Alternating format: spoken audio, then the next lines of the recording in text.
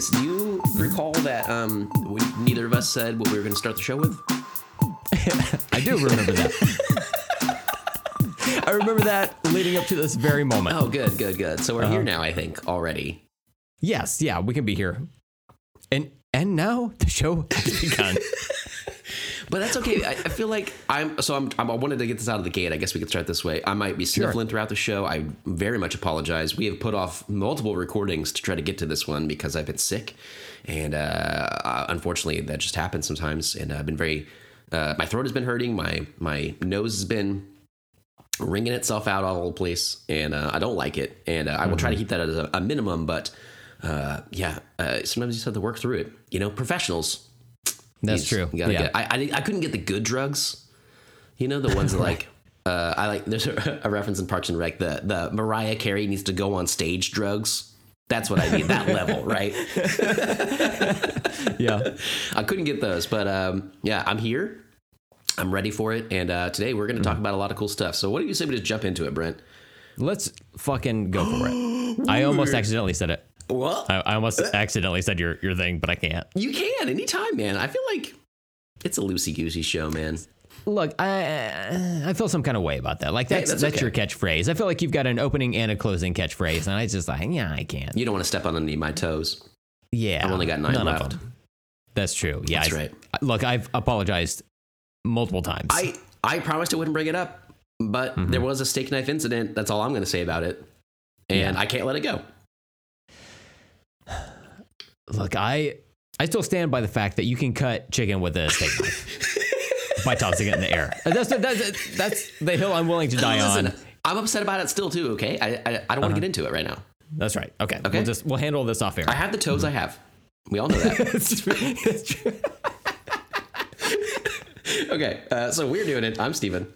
I'm Brent. And welcome to Let's Talk About Stuff.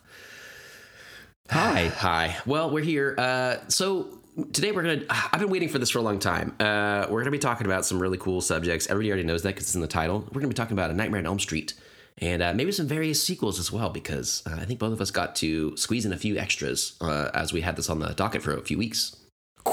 Oh, I just squeezed another one. Freddie would really like you, I feel. Yeah. I feel like you guys would be friends. Yeah, we might be, you know. Not the child depends on the version. aspect. Yes. Not that one. I don't want to endanger children, but we could just roast each other, you know. Exactly. You would just roast each other. That would be really fun. And he already is roasted. He's roasted. He's like one of those peanuts. Yeah. He's one of those peanuts. All right. So did you have anything else you want to get into before we get into the main topic today, though? Yeah. So real quick, Steven, I'm going to mention something for the spooky season, but this is qualifiably not for you specifically. Oh, okay. But I have to get the word out amongst the other people who listen to this podcast. Steven, there's a fast food product that came out earlier this month from BK, the Burger King. It's a royal decree that people should try the Ghost Pepper Whopper from Burger King. Steven, I had it last Tuesday. I was on vacation for a few days. I thought, you know what, this will be a nice little in-cap lunch for myself. There you go. For my vacation. So I went by, got it. And then every day since I had that, I thought, I need to have another one. Wow. It is so good? fucking good. Ooh. It's so spicy. I know you don't like hamburgers. Remind me if, because you like the spicy chicken sandwich from Wendy's. Do you like spice to a certain extent, or are you all in on it? Yeah, like ghost pepper, that sounds terrifying to me. I feel like that would really kill me. Yeah. Going in or out. I made sure to clear my schedule for the rest of the day, just in case, you know, but I felt fine afterward. I took my little dairy pills that I have to take with dairy food, so I can digest them shits. Do what? Ghost peppers are dairy? No, the cheese on it though, that can fuck me up. Okay. And if spiciness is involved, that might be doubly so. But it was fine, you know. I didn't have any tummy trouble afterward, and I got that shit again on Friday, this past Friday. Oh my god, it is so fucking good. It like the burger bun is as orange as the American cheese on it. It's like unnaturally orange. and then it has the black sesame seeds on it, and oh my god, I'm living for it. There's some fried jalapenos they put on there. It adds a crunch factor. There might be some spicy sauce on there as well, but like, Yeah. I've never had like a ghost pepper itself, and I imagine this is a dumbed down version of that for like white people. But man, it still has a nice kick to it. If they ever make a chicken version of this, I'll let you know. But otherwise, man, this is so fucking tasty. Love it. Yeah, where do the ghost peppers come into play? Are they mixed in with something? Are they cut up on there? Or is it like in the sauce? Is it like that's like fried jalapenos on there? Which already that can be like jalapenos to me. You mentioned like spicy. Sometimes you get like a good mild jalapeno, but sometimes they get like super spicy and I can't handle them. I'll try them on things sometimes, either fried or like little slivers of something, but I'm like, whoa, okay, that could be a little much for me. I'm definitely white. Yeah. One might say. Let me pull up the thing here. So, quarter pound flame grilled beef patty, melty ghost pepper cheese. So that's what it is. Oh, okay. Bacon, crispy jalapenos, and queso sauce, all on a toasted orange and black sesame seed bun. While supplies last, bitch. Can I just say that I tried to make a weird joke earlier that I had nowhere where it would go, and it didn't pan out at all because I asked you about taking dairy pills for ghost peppers, and you were like, no, they're not dairy, and I was like, I don't know where I was going with that, but in the end, they were dairy because it was ghost pepper cheese. Oh, someone alert Stephen King! It was dairy all along. I did it. Alert Stephen Fisher. He's right about the sandwich. Didn't even mean to though. Hey, you know what? Didn't even know what I was getting to. Hey, man, dude, you do this podcast for so long enough, you're just going to back your way into being correct about something. We're bound to at one point, right? It's going to happen. It's going to happen. Man. So, yes, listeners, if you're not averse to burgers, Kings, or ghost pepper spicy shit, then I would urge you to try it. It's very, very tasty. Fuck those fries, though. Don't get fries at Burger King. Those fries are some basic bitch fries. You get onion rings? You get onion rings. You can. They have other sides to worry about. Yeah. I do feel. Yeah, I went there for a while because there was one right by my my in-laws' house when we had our fire and we were living with them for a while. That was like the closest fast food, and I would just go get some onion rings sometimes because I like theirs. But they also had like cheese, either cheese sticks or cheese. I don't know, curds or something. And I'd get those and feel really bad about myself. But man, they're good. Oh yeah, but their fries, nothing to write home about. Yeah, they need to work on that. If they can get their fries in order, I think they can. Rebuild the castle, so to speak. Oh, wow. Yeah, that's a good way to put it. It is. All right. So do you want to just jump on into the main topic? I think we're doing it, man. All right. Well, Stephen, like I did last time. Yeah, we're doing it again. Fuck. We got to reset. That's the problem with my catchphrase. I say it naturally sometimes. I'm like, oh, no. We're back in a loop. So I looked up the information on this one. I figured I'd give you a break. So we're going to talk about The Frightmare on Hellscream, directed by Wes Anderson, John Cougar Mellencamp as Nandy Tompkins, John Saxophone as Sheriff Eyebrows, Scrawny Depps as Glenn Midriff, and, of course, Bobby English as Peppy Cougars.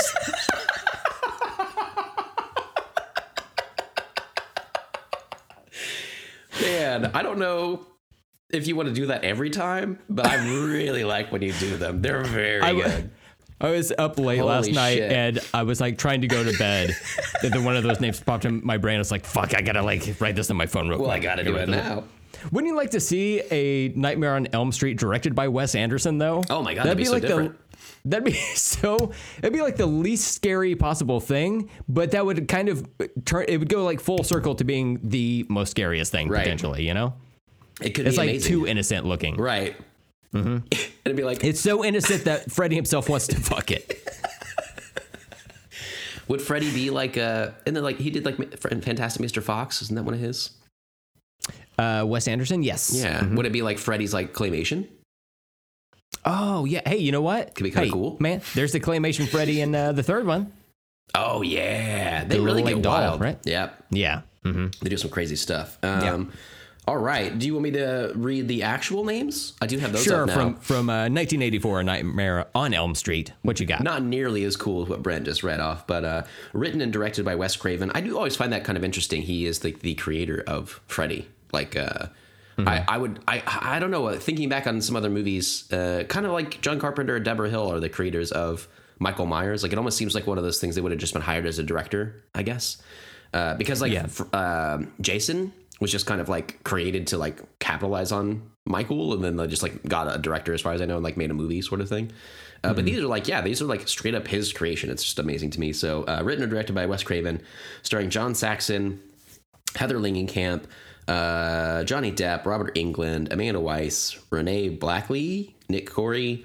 These are just all the names listed on Wikipedia right here. But I don't know all those names, but it's like I probably knew them if I looked at them. Like the Tina, her friend, and then Rod. Nick Corey is Rod Lane. He's the boyfriend of her blonde friend. He like shows up in a lot of 80s stuff or whatever. So like whenever he pops up in this, I'm like, I was like, oh, that guy, right? Okay, cool. But it's like I don't really know his name or whatever, you know. So I like whenever.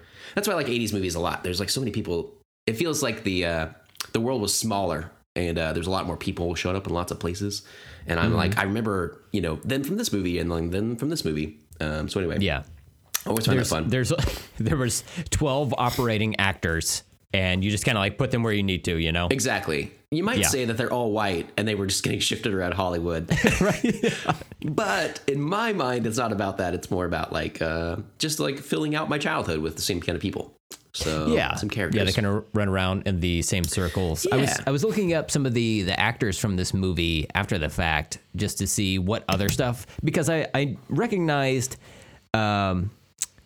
oh, fuck. I just have her name listed as John Cougar Mellencamp. What is it? Heather Langenkamp? Right. Is that right? Right. Okay. I was trying to figure out what else I had seen her in, so I pulled up her Wikipedia page.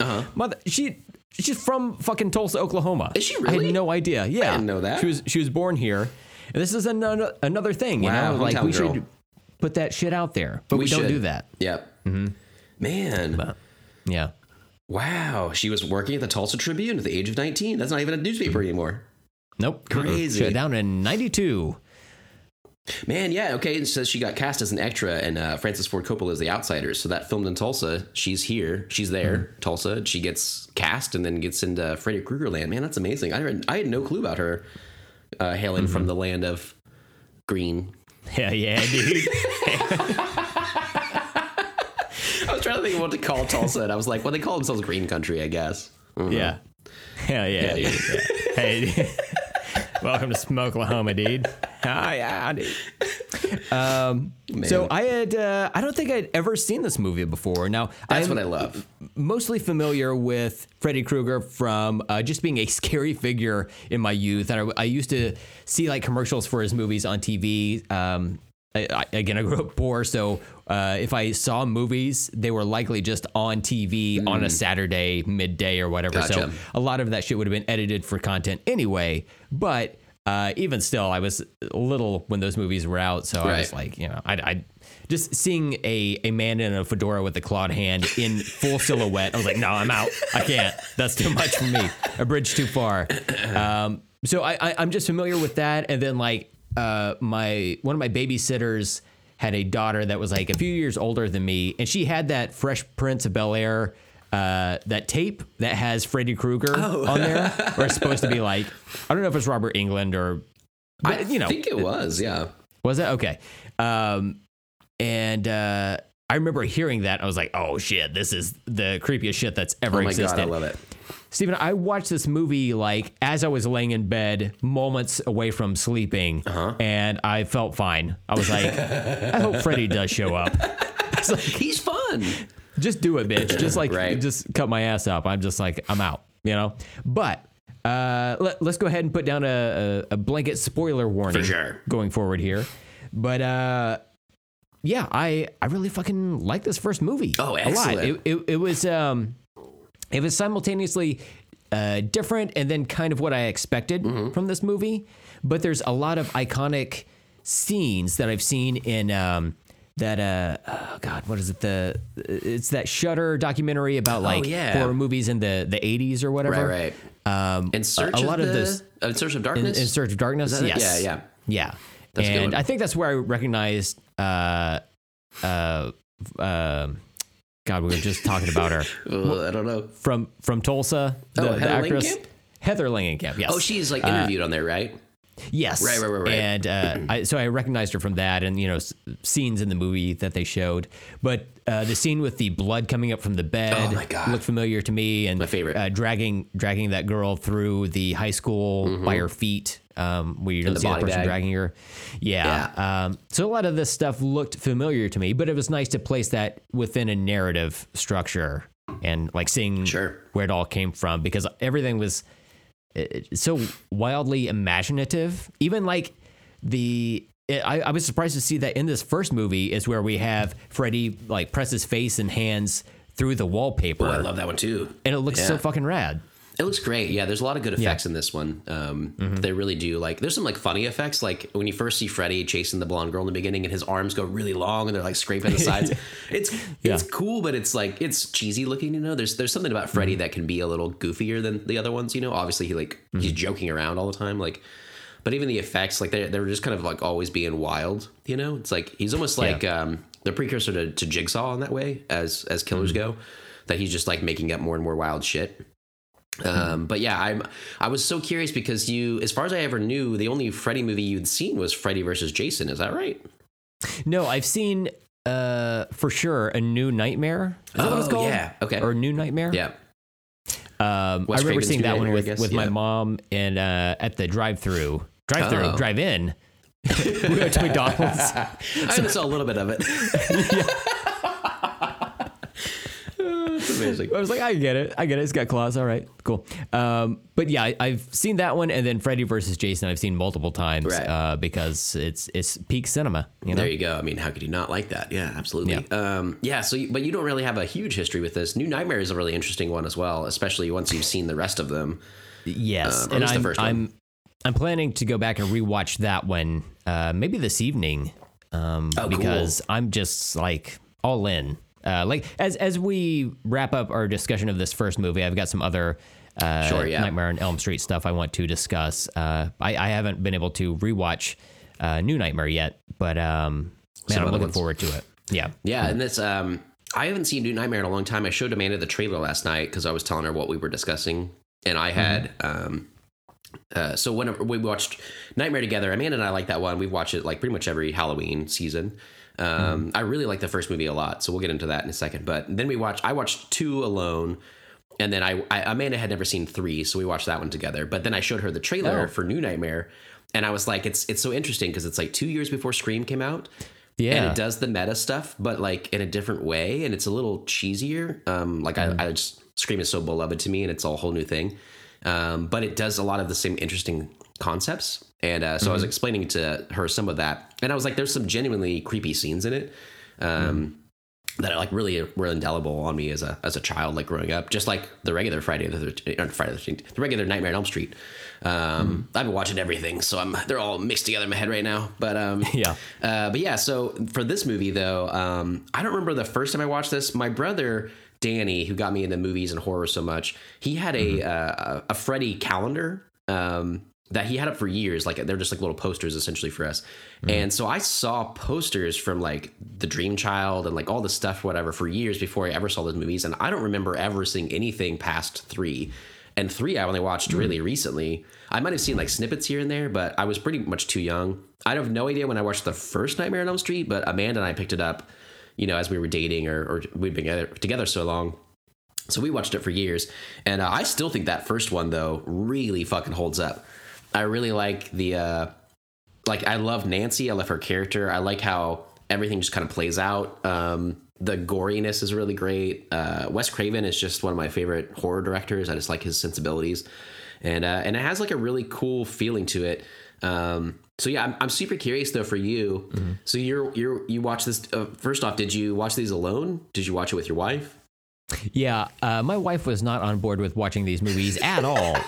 She is creeped out by Freddy still, and I was telling her like I used to be freaked out as well, but I rewatched this shit. Like I said, I would watch some of these movies and then like go to sleep immediately afterward, and then like wake up and you're still here. Like over the weekend, I would pick it up where I left off Right. and kind of finish the movies or whatever. So I didn't have any like bad dreams or anything. I was curious about that because I was. There's something about these movies and how it works with your with like slumber in general, where if that's something you're planning to do immediately after, it's like, oh, I wonder if this is going to affect that at all. If I'm going to have any recollection of watching these movies, and if that's going to interfere with like any dreams I may have. No, I don't. I barely remember any dreams I have. Ask. Yeah. Yeah. So that's like, not even an issue. And it's just not that, I don't know, like it would be like if you're watching this in bed right before going to sleep, like that, obviously he's the dream killer. So you'd think if any of them do that, he would be the one to affect it. But they're just not that scary to me. And I think it would definitely be scary to you if you're not into horror or whatever, or for whatever reason you were like grew up knowing who Freddy was and like we're always kind of scared of him. But they're so cheesy too. They're so funny. And he's trying to be funny all the time. Like, he'll rip his face off and show like a gross, bloody skeleton underneath, but it's funny. Like, he's like, ha ha ha. He's literally laughing during it, right? Like, and it just doesn't like hold the same weight as some of the other ones do. Like, I'm way more scared of Michael Myers, just a real dude just walking around slashing people at random. That's way scarier to me. Yeah. And he doesn't talk. He just like breathes inside of his mask, and just like hearing that voice in there. And I'm like, man, I bet he hasn't brushed his teeth in a long time. And he's just like breathing. He's like smelling his own breath. That's disgusting. That's the most horrifying shit I could possibly think of. But yeah, like Freddy, he's like somewhat jovial in like the first movie, but he doesn't really get a sense of humor until like the third one. I guess you're right. Yeah, they really play it up later on. Yeah. Yeah, they kind of have to like build his character from there, but and then he gets sillier and sillier. We were watching I showed Amanda the 2009 Friday the 13th remake because of Ryan Hansen mostly.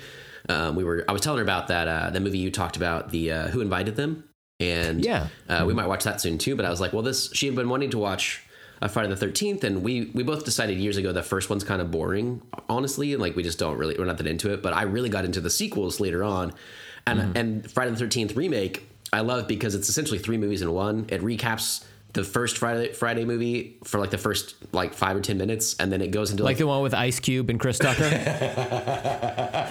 It goes, but you get most of the jokes though. They just confine them to 5 minutes, which is fine. And then they do like a 20-minute like another short movie, and then there's like the real plot of the movie, and I like how it kind of plays out that way like.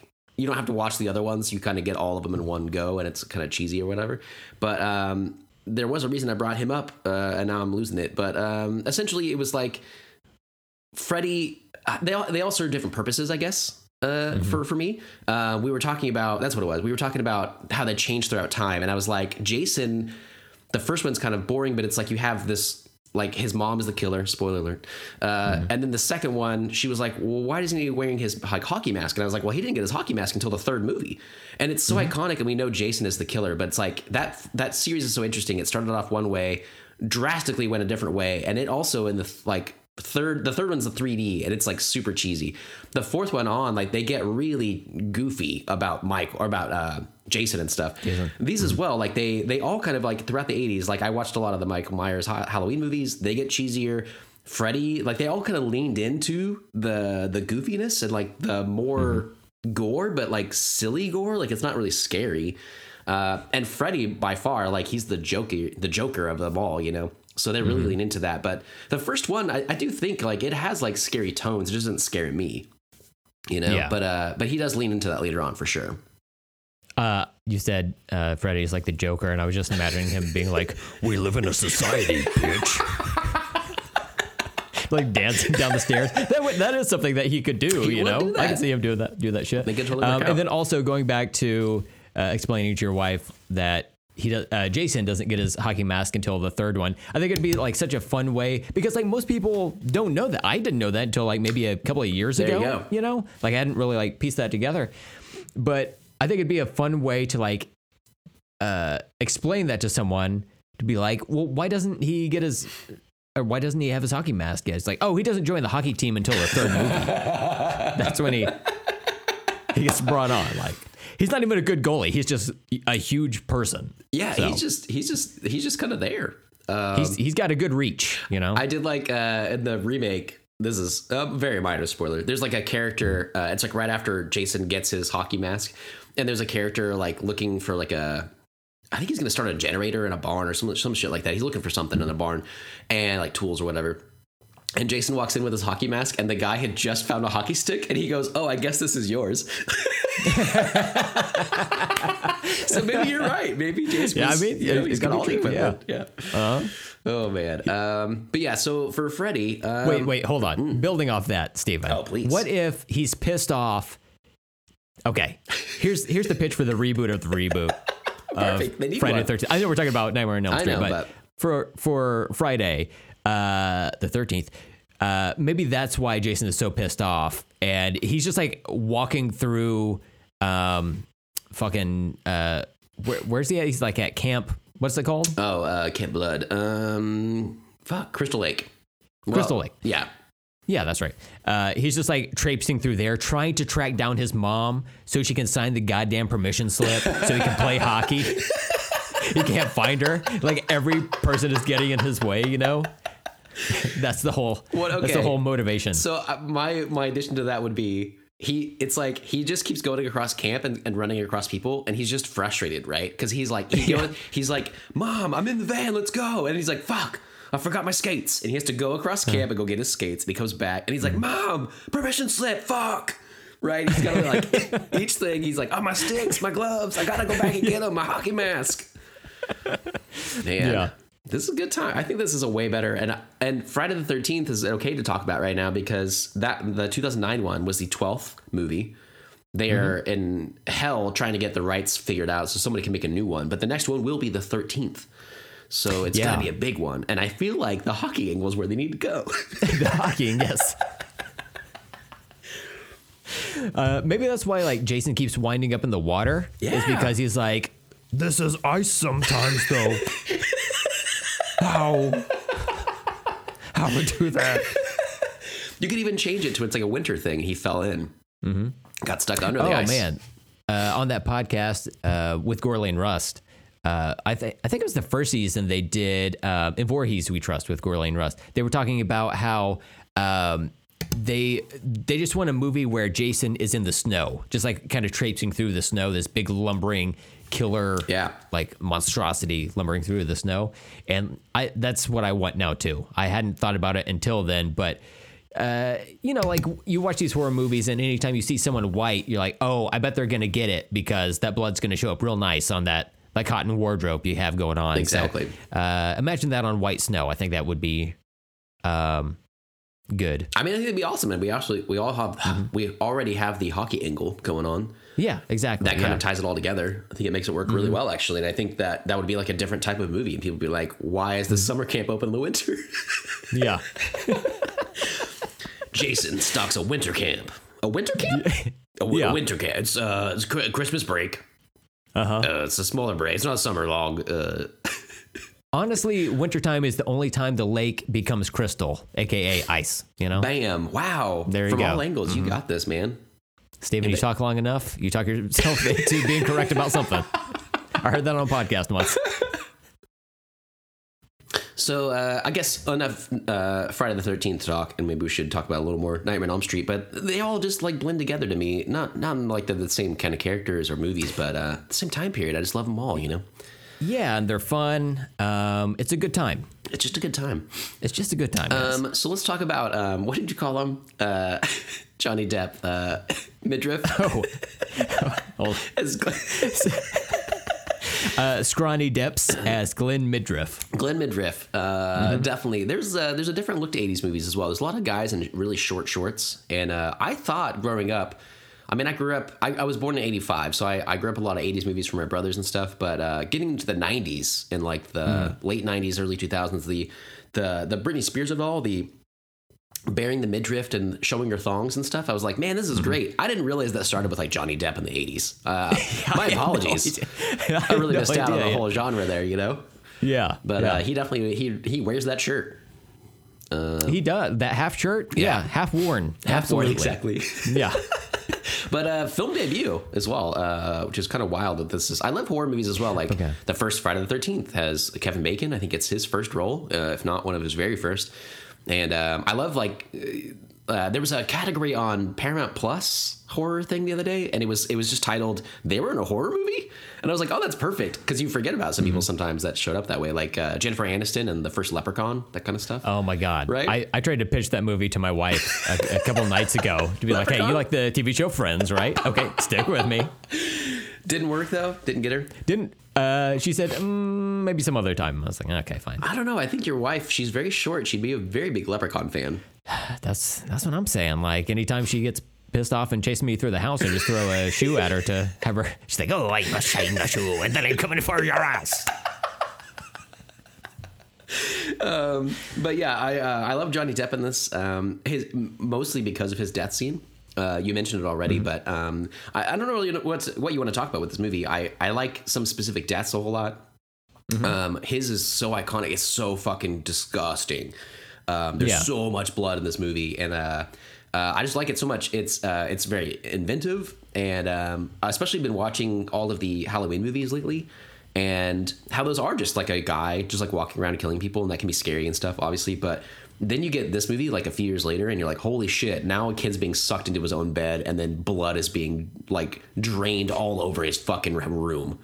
Yeah. There's something about the surrealist nature of the scenes in this movie that just like pushes the boundaries of honestly like what I thought I could expect from an 80s, like an early 80s horror movie. Right. Like there's something about watching horror movies as an adult, or at least for me. I know like some people still get freaked out by them, Liz Wilson, but like there's something about it where I'm just like, oh, I can see like the craft that went into this. You know, there's a lot of thinking ahead of time. Oh, we have to make the wallpaper look like this. That way, whenever he pushes his face through it, it's gonna totally have a little bit more texture to it and whatnot.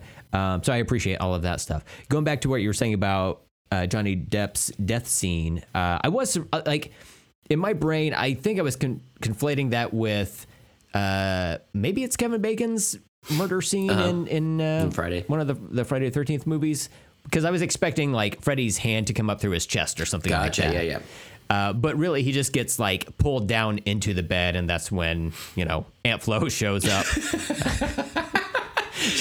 With a vengeance, But I do think it was funny, like leading up to that, like he was laying in bed. He had headphones on that were linked to not just a stereo, but a record player.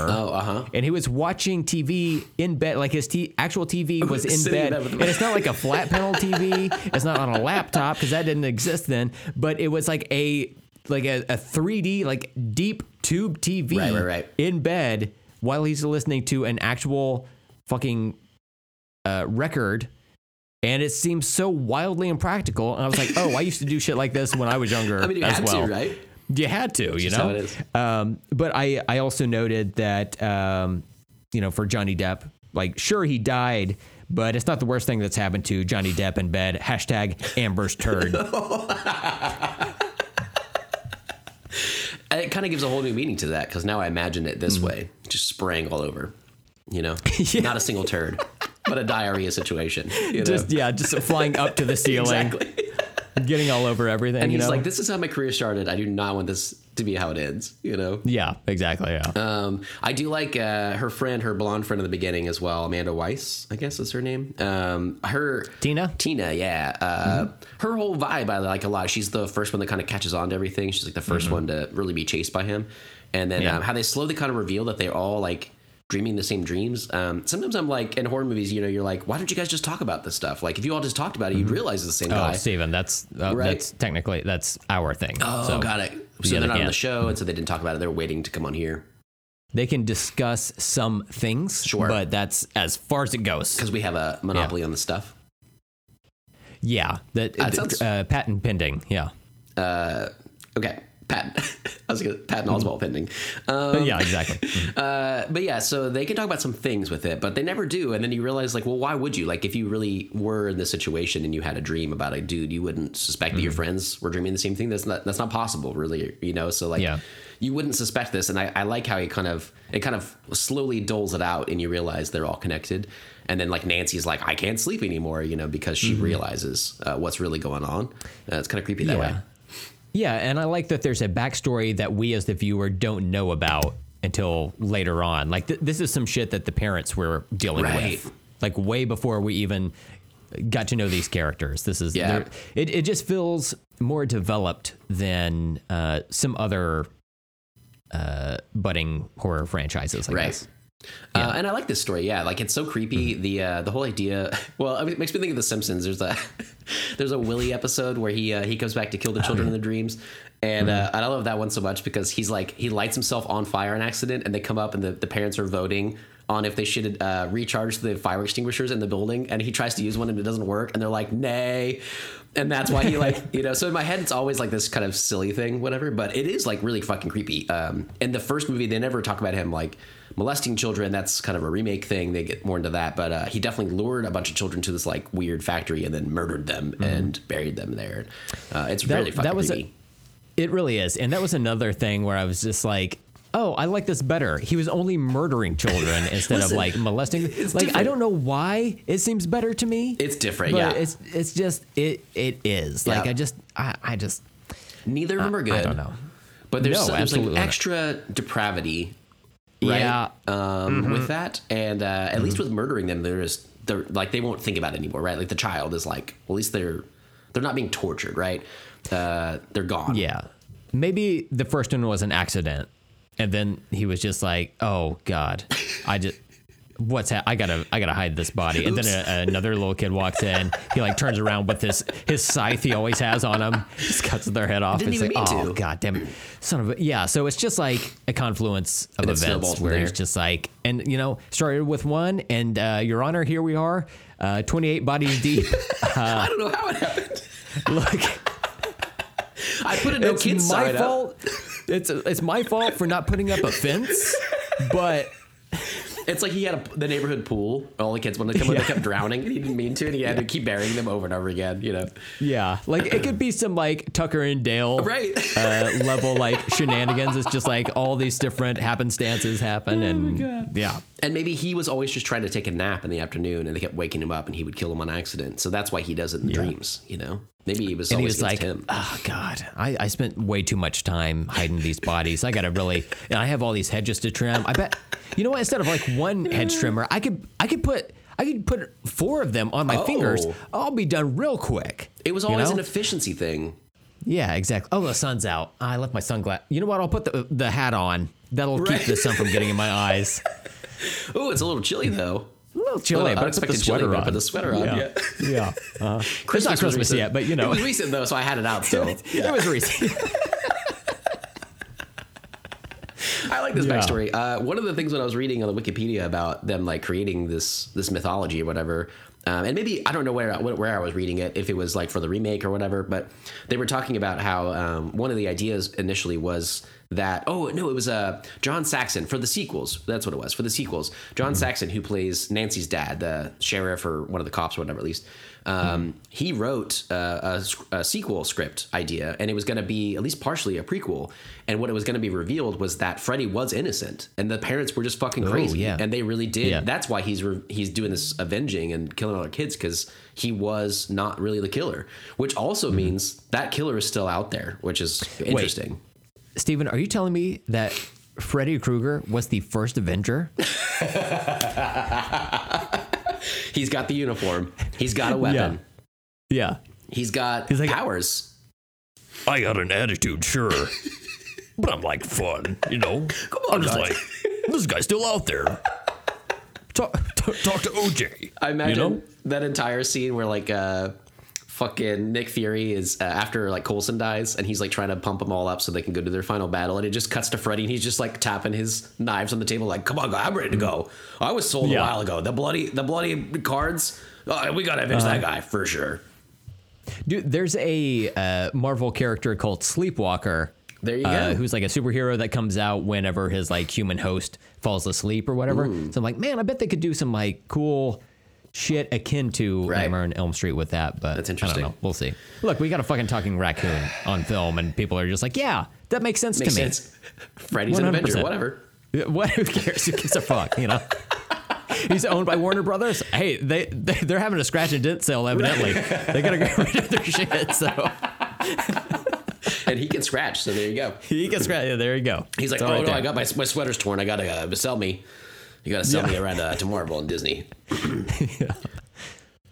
But yeah, so the one of the early notes I've got on this, well, actually two of them, is that John Saxon, he looks familiar to me, but I didn't know who he was until I looked him up later. I was like, oh, okay, that's who that actor was. But an alternate name I had for him in my like fake notes was Jonathan Saxophone as old Zac Efron. Oh, okay. Because he looks like just like him. Yeah, you can get there.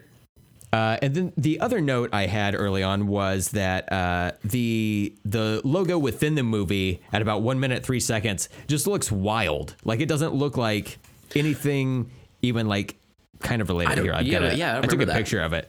It looks like this. It's like the most saturated red with some white text. Like A Nightmare is saturated red, and then On Elm Street is in this like blocky white text underneath it.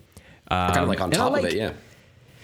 Initially, I put like, "Oh, this logo sucks," but then I was thinking about it, and I was like, "Oh, that's too harsh." You know, I feel like a running theme with these movies that later become franchises is they don't really know to stylize something in a way that holds up for later things. Like it becomes its own separate logo later on, you know, which I think is fun. Like the Halloween logos are kind of all over the place. Like, especially once you get to Season of the Witch, it's just like, and now it's blue. Right. Why not?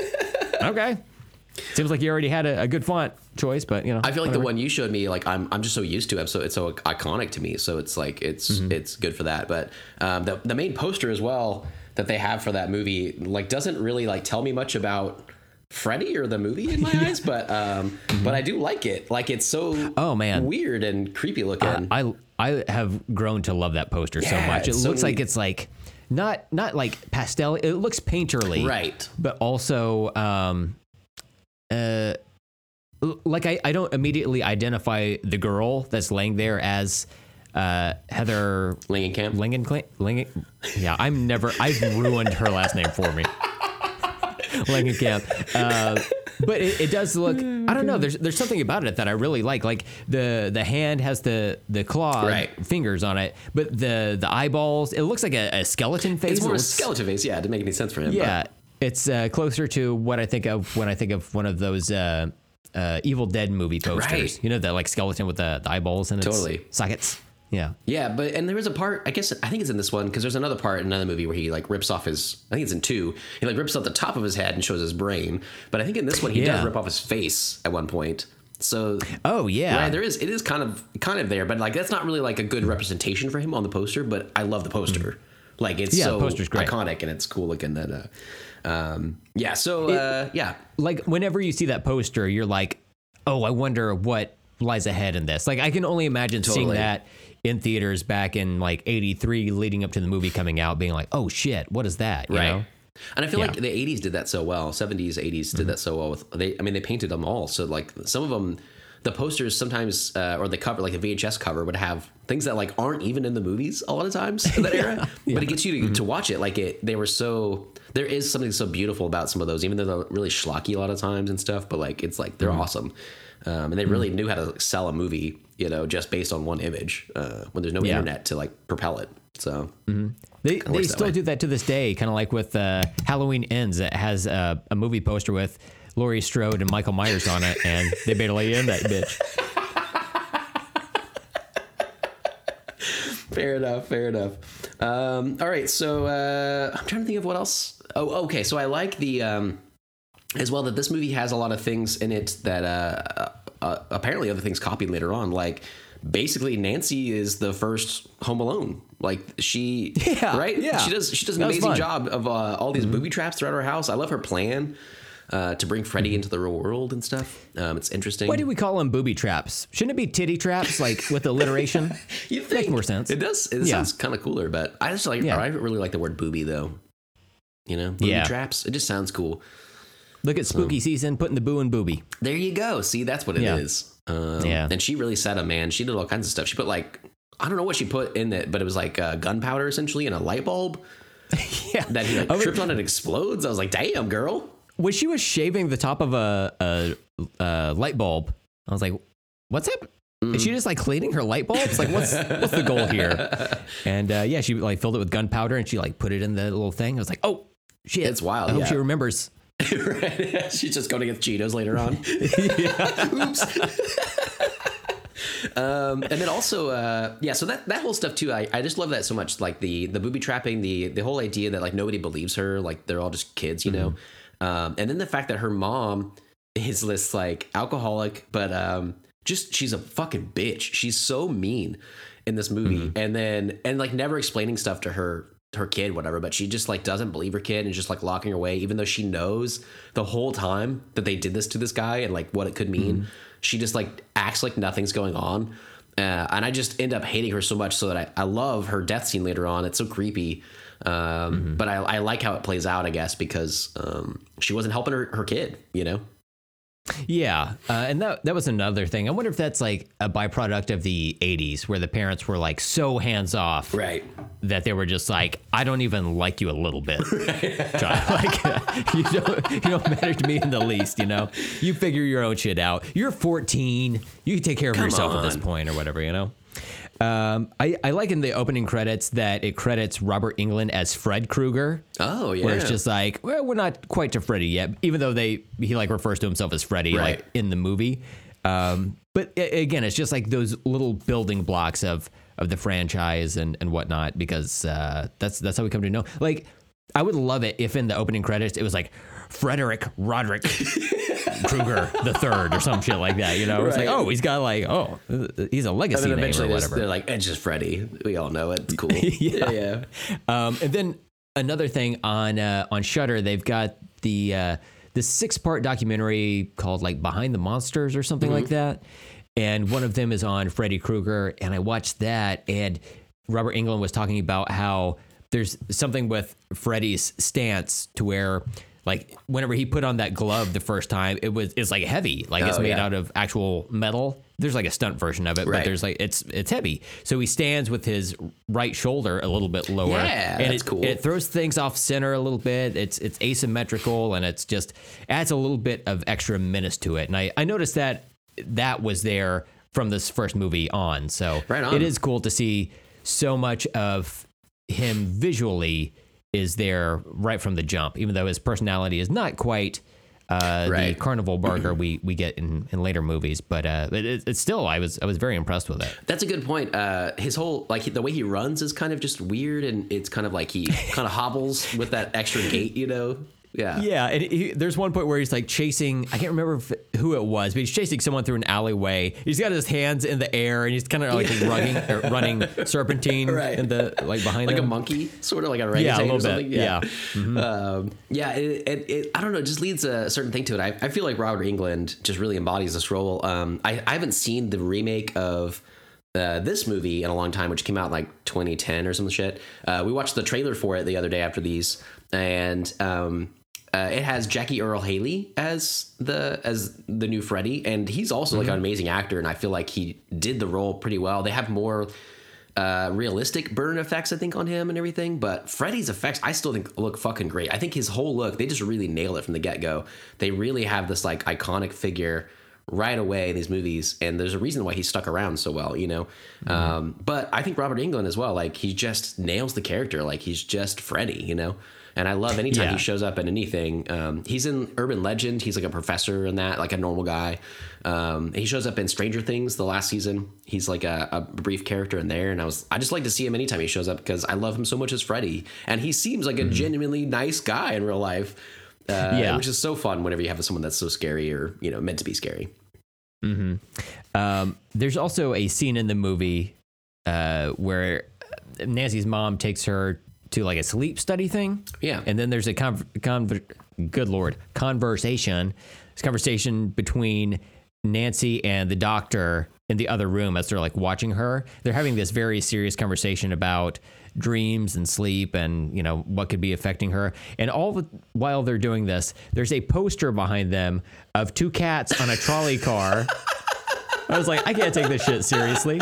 We'll post this to our social media, but I had to take a picture of it on my TV, because it's just like, that's all I can look at while they're talking about her daughter That's amazing. like having like struggling and all this shit. Right. But yeah, very funny I times like there. So that's really weird that you say that. I'm going to bring this up randomly, but again, we've been watching a lot of the Halloween movies, and in Halloween H2O, there's a scene where Laurie Strode, Jamie Lee Curtis, walks into her son's room, and I noticed I paused it. We had to pause it for something real quick. I was getting food or whatever, and then when I came back, I realized like behind her there was a calendar on her son's wall, but the calendar is not facing out. There's no dates. It's just backwards. So it's like a guitar calendar. And it's like there's like the cover of it and it's up backwards. So you can see like each month in a tiny picture on the back to be like, this is what's inside. And I was like, I suppose he wants to see all 12 guitars at once. But who the fuck hangs up a calendar like backwards? And I thought it was so funny because I love set design. I like looking around, but I love whenever you notice something that's really out of place and you're just like, that's fucking weird. And it's like all you can see. Like from now on, when I watch that scene, I'm like, well, that calendar is just off. It's just weird. Something's wrong here. And like when I watch this back, I'm gonna see that trolley car with the cats. You know. I wonder if the calendar had the wrong date on it or the wrong year. We did talk about that. Yeah. Yeah. But they still hung it and up. They were like, it's like she opens the door and it's the only thing in frame next to her that you can see. And I'm like, just don't put a calendar up then. Like someone drew a dick on the wall though. We had to cover it up. And I'm like, there's so many posters in his room. Like, just put a different one. Like, you didn't have to make it so like in your face. It was just like, it did seem like, they probably had that calendar. The dates are wrong. They're just gonna like put it up. But man, what a spot to put it in, you know? Well, you were talking about how your brother Danny had a Freddy Krueger poster hung up in his wall. Like, that's right. I assume it's Freddy Krueger in a bikini laying on a Lamborghini, right? Yeah, pretty much. You've seen it then? You know this calendar? I know it very well. Oh Steve. my God. Oh yeah. He still has a sweater on, but it's torn in strategic places. You know what I'm saying? Oh, absolutely. Yeah. You got to cover the nips. There's a booby trap in there for sure. So absolutely. I just like, you know what? It's more fun to picture it in my mind. No, but see, that's what I would do as a kid. I would get like car calendars, and then I would cut the ones I liked out and use them as little posters. But I wouldn't like hang it above your bed and hope the tax gave away. Oh man. I would just drive over me. Look at the gas tank and just be like, ooh, baby. Oh my God. Yeah. But yeah, it's like I would pull certain ones out or I would use them. I wouldn't ever hang up and be like, oh, cool. Now I have like a bunch of 3-inch pictures. Like it just seemed like a really weird thing to do. Steven, 3 inches is a good size. Let's not get carried away. Okay, let's all calm down. There's a scene toward the end of the movie where Nancy is finally in bed at home, and her mom is like, "Okay, I'll just go to fucking sleep, dude. I gotta tie one on real quick. Right. Just please go to sleep." So she sees Nancy drift off.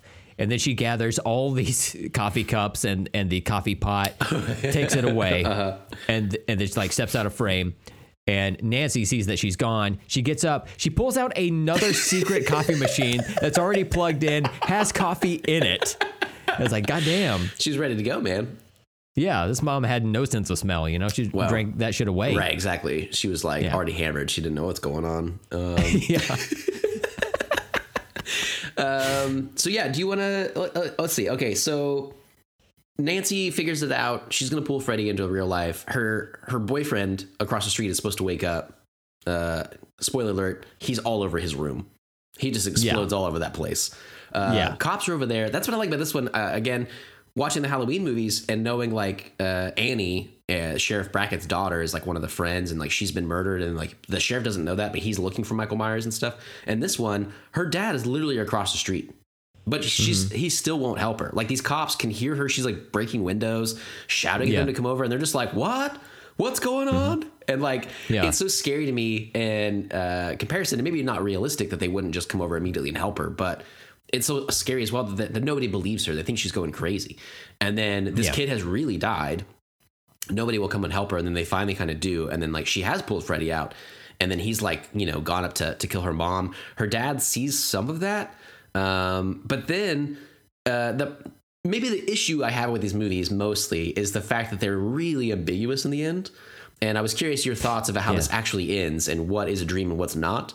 But essentially her mom dies in this weird, you know, she kind of goes down in her bed as well. There's like lightning flashes and darkness and skeletons and shit. That's right. I forgot about this until just now, just because I've been watching other nightmare stuff. And really over the top. Yeah, she gets hit with lightning and turns into a charred skeleton and then floats down as if floating up to heaven, but through the bed in a downward motion. And then the bed turns solid. I think that visual effect looks cool. It's like the way good. it like fades out and then it goes back to like the flat sheet on the bed. Right. But yeah, that was wild looking. Like the way that the mom just like bit it so hard like that. Like she's 1000% dead. Yeah. And then her dad sees that, apparently, and then she's just like, well, I guess Freddy's gone. You guys can leave, knowing that he's not, and she's going to have to face him again and, like, take his power away, right? She's going to, like, step away from him and be like, you don't have any power in this world. I'm not accepting it. And then so her dad, I love to, like, this just happened, and her dad's just like, okay, honey, I'm going to leave this room that your mom just died in. Goodbye. But again, it might be all a dream, whatever. So she does that. She takes his power away, and then she like walks outside her house with her mom in the bright sunshine. And she's like, "Oh, you had a weird night last night. I heard you screaming, and I'm gonna give up drinking." And it's all fine. And then like, her friends show up, and he's in the car, and then the top of the car comes down, and it's like Freddy's sweater. You know, and there's like laughter and stuff, and they just drive away. And then her mom, very realistically, gets dragged in through that tiny window in the door. Amanda fucking lost it this time. She's seen this movie a bunch, but she was like, that did not look real at all. And I was like, what are you talking about? That was a great 80s effect, okay?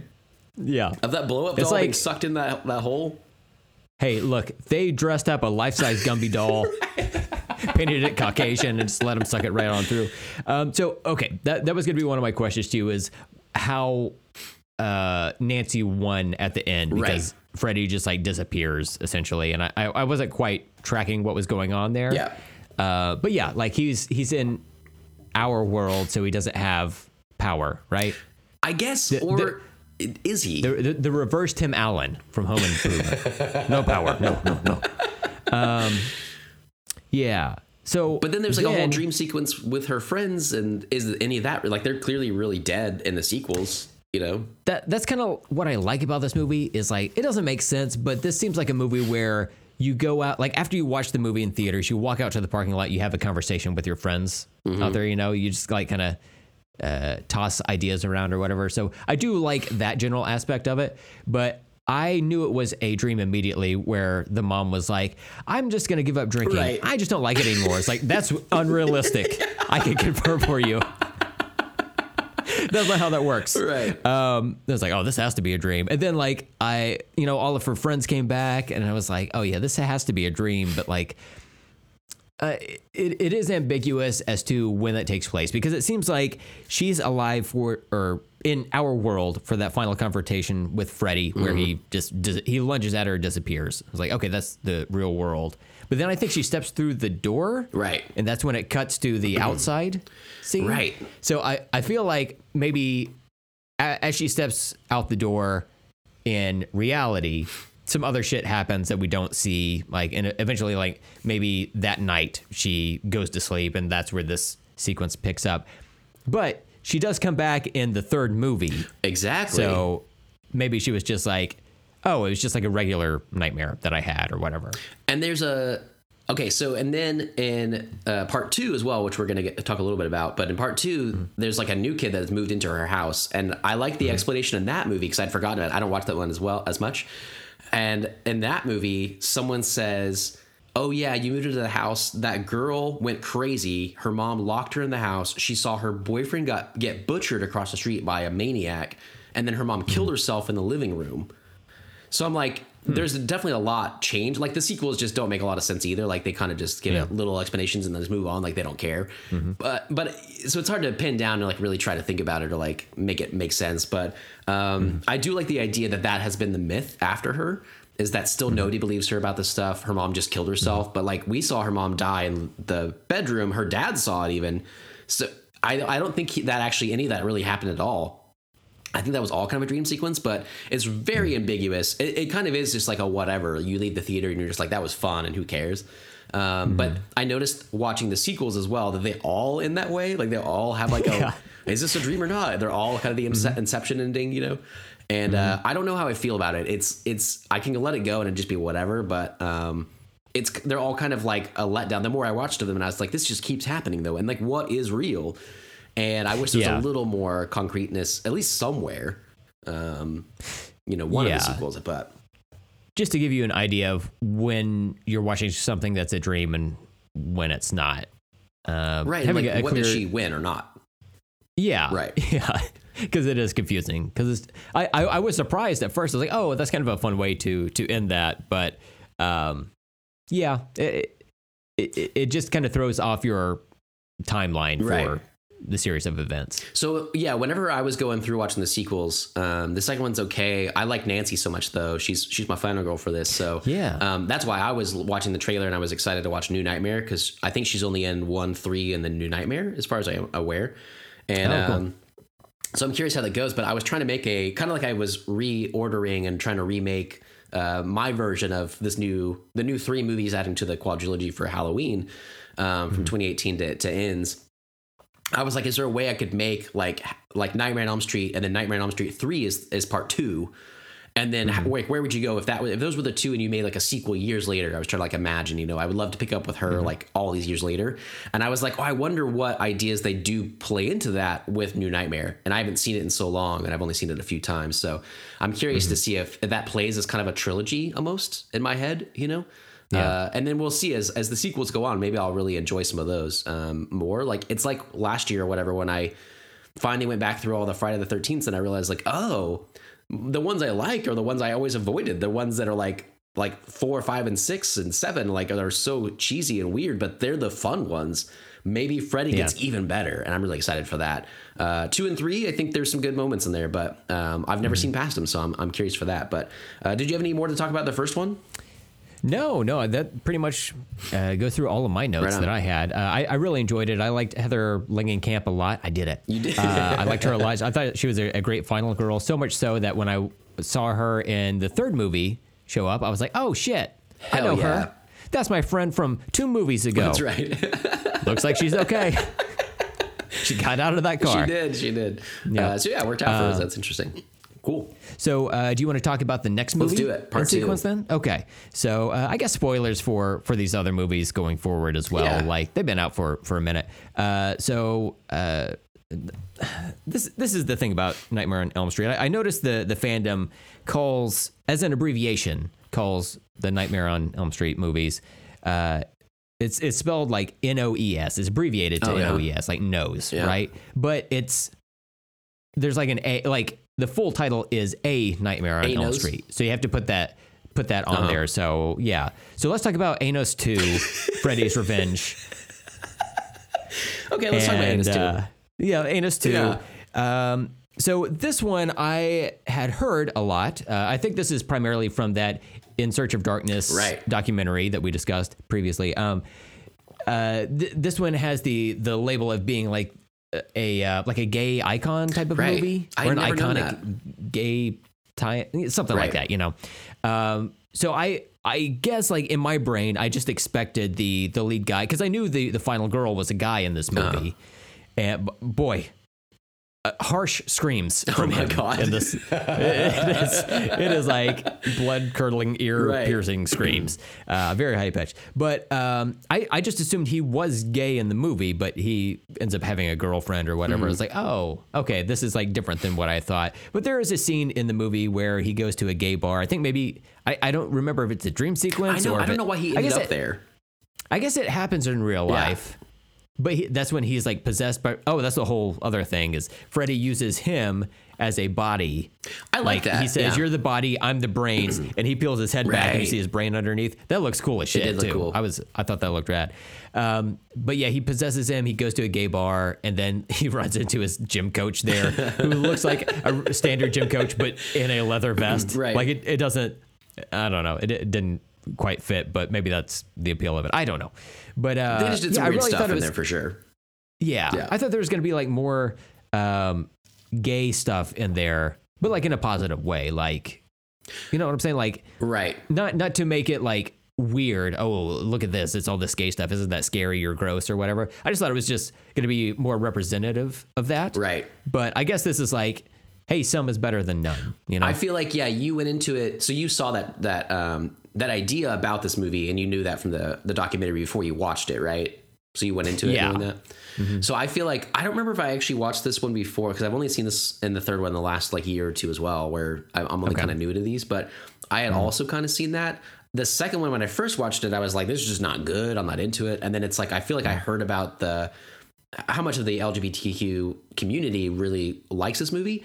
And I think that kind of skewed your viewing a little bit in the fact that it's like, it's not like they look at it like, oh, it has there's a gay character as the main character, or like it's a positive gay movie. I feel like in the 80s, a lot of people were closeted, and there's some gay undertones to this that they attached to because there was nothing else out there for them, or there's a limited amount of things out there for them.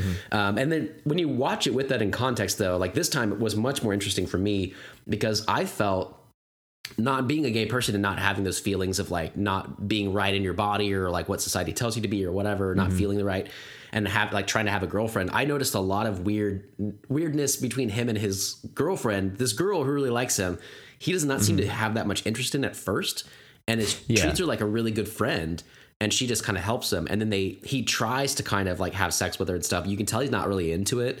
And like things just don't really work out. And I feel like at that, it was probably what people gravitated towards that did have those feelings, that they're like, he's like, I have this secret about Freddie and I'm trying to like tell my family about it. But like in those people's minds, it's like he has this secret that he's gay and he's trying to tell his girlfriend and his family about it. And there was a lot of there's a lot of undertones that there's a lot of undertones that I didn't notice before. And now having known that community likes this movie so much, I was like, oh, this is so interesting. This is so interesting. But then you have the really overt stuff, like the coach that's at the S&N club, who then takes him back to the school to run laps, and then has his pants pulled down and he's slapped with jump ropes. I laughed so hard at that. So, it wasn't because it was like, it wasn't at the gayness of it, but it was just like, it feels so good. Because like, I still have, the absurdity is one, but also I just have like, almost zero sympathy for non-personality having school staff. Oh yeah, where I'm just like, yeah, you probably deserve this piece of shit. Oh, he seemed like a dick. He really did. He seemed like an asshole. It's like, man, just let this boy enjoy his beer in a whiskey glass and leave him alone, instead of like dragging him across town to run laps and barefoot in a gym.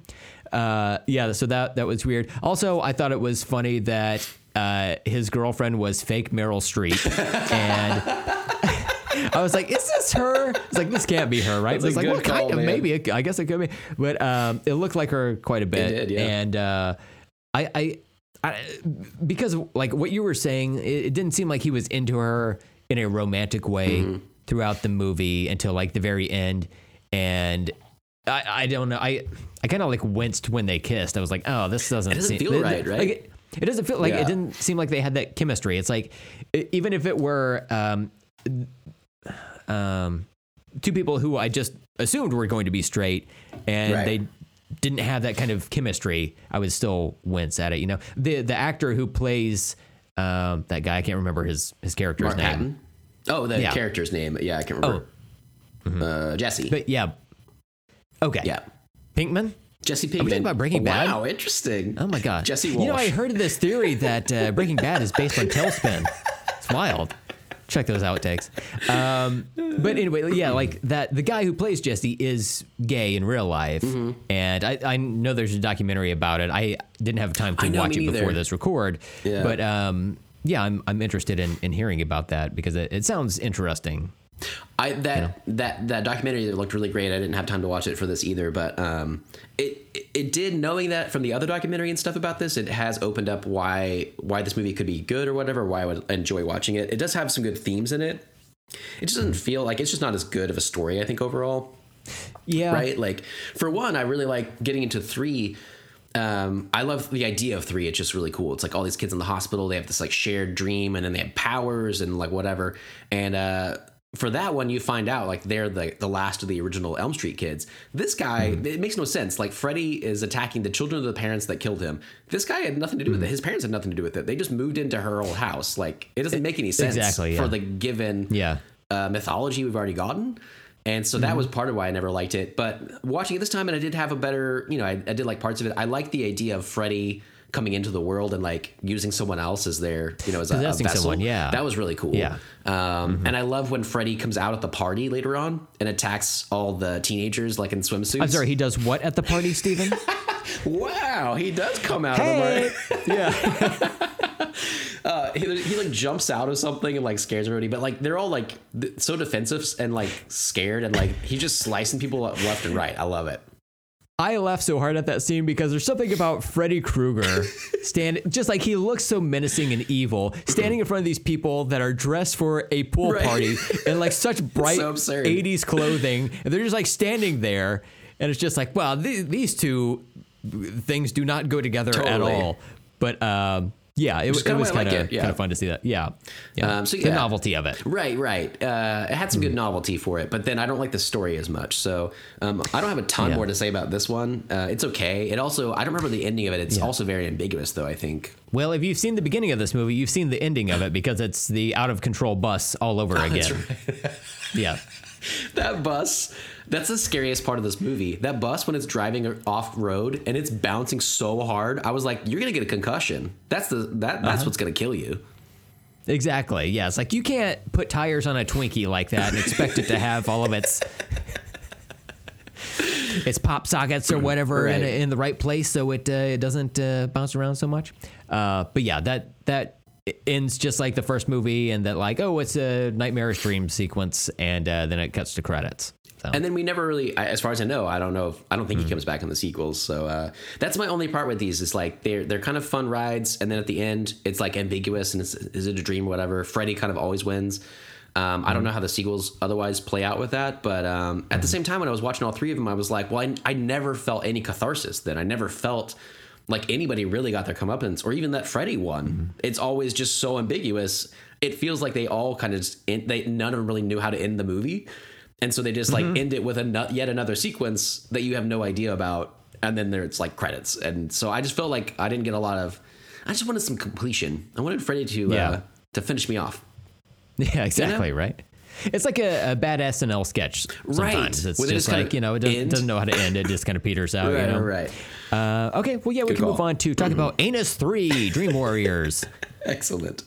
So yeah, I'm very curious what you will think of this one. Like I said, I only watched it for the first time in the last few years. I'd heard this was pretty cool, and I really dug it. In particular, I watched it around that fucking, I always forget, New Mutants, the Marvel movie that came out with the teenagers. That movie is very similar to this in that it's like a bunch of kids locked in a hospital, and then they all have powers, and then they all have to like come together and stuff. I wish that movie was much better. I like this one a whole lot. Dream Warriors, I think, is really cool, but I'm curious what you think. I saw New Mutants just ended up on Disney Plus. Oh, yeah. So they're still going through the process of consolidating all the Marvel Fox properties There you over go. there. And I was like, oh yeah, I watched this movie and talked about it on the Terror Table with Steven and Mitch. Oh, wow. A while back. Yeah. I forgot about that. I've really That blocked happened. out most of that movie. So any talk Yep. about the movie, I've also blocked out. That's really funny. Damn. Go check out that episode, Yeah. guys. Yeah, absolutely.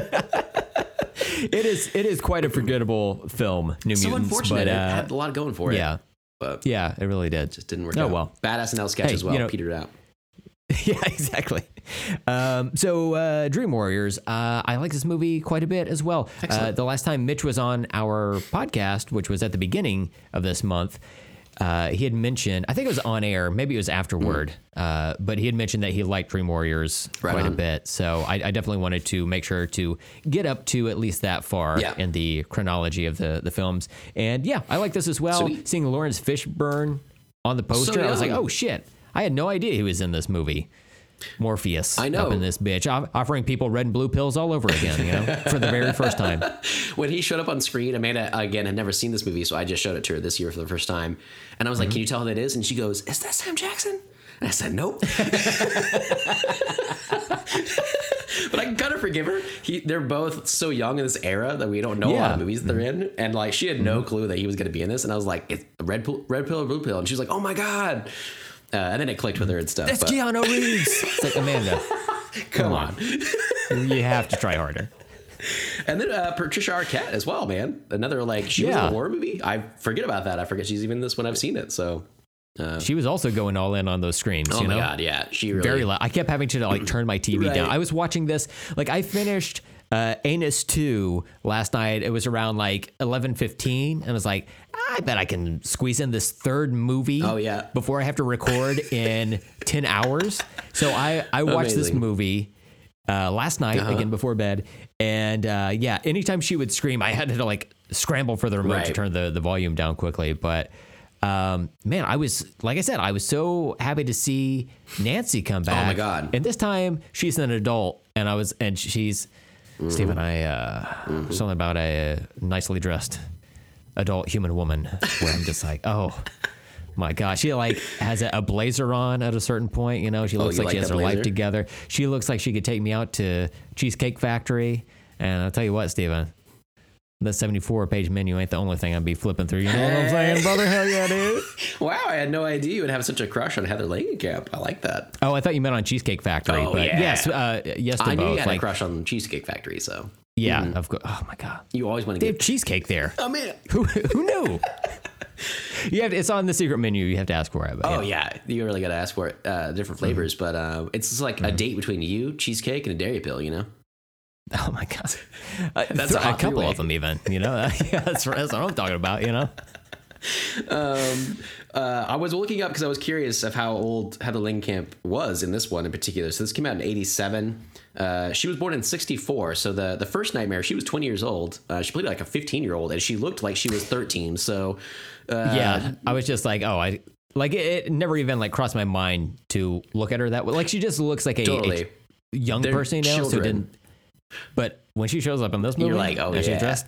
I was like, I love her white streak in her hair that she gets in the first movie is back Oh, in this yeah. one. It's Yeah. also like in Poltergeist. The mom gets that as well. There's just something about that I think is really awesome. And in that first X-Men movie. yeah, Rogue. like with Rogue, got it. There's something about it. Yeah. I love a lot. But yeah, so she does look great in this, and I love that she comes back. I love, especially after 2, where it's like this whole different story that doesn't make a lot of sense in the mythology. Like I said, this one does. It's like she has taken her skills and she's like, no one's gonna believe me, but I know I can Yeah. help kids. I know other kids are gonna be attacked by this, and she's learned ways to cope with it, like with medicines and like other abilities and whatever. And then just the fact she's coming back to help them, I just love. I love her character.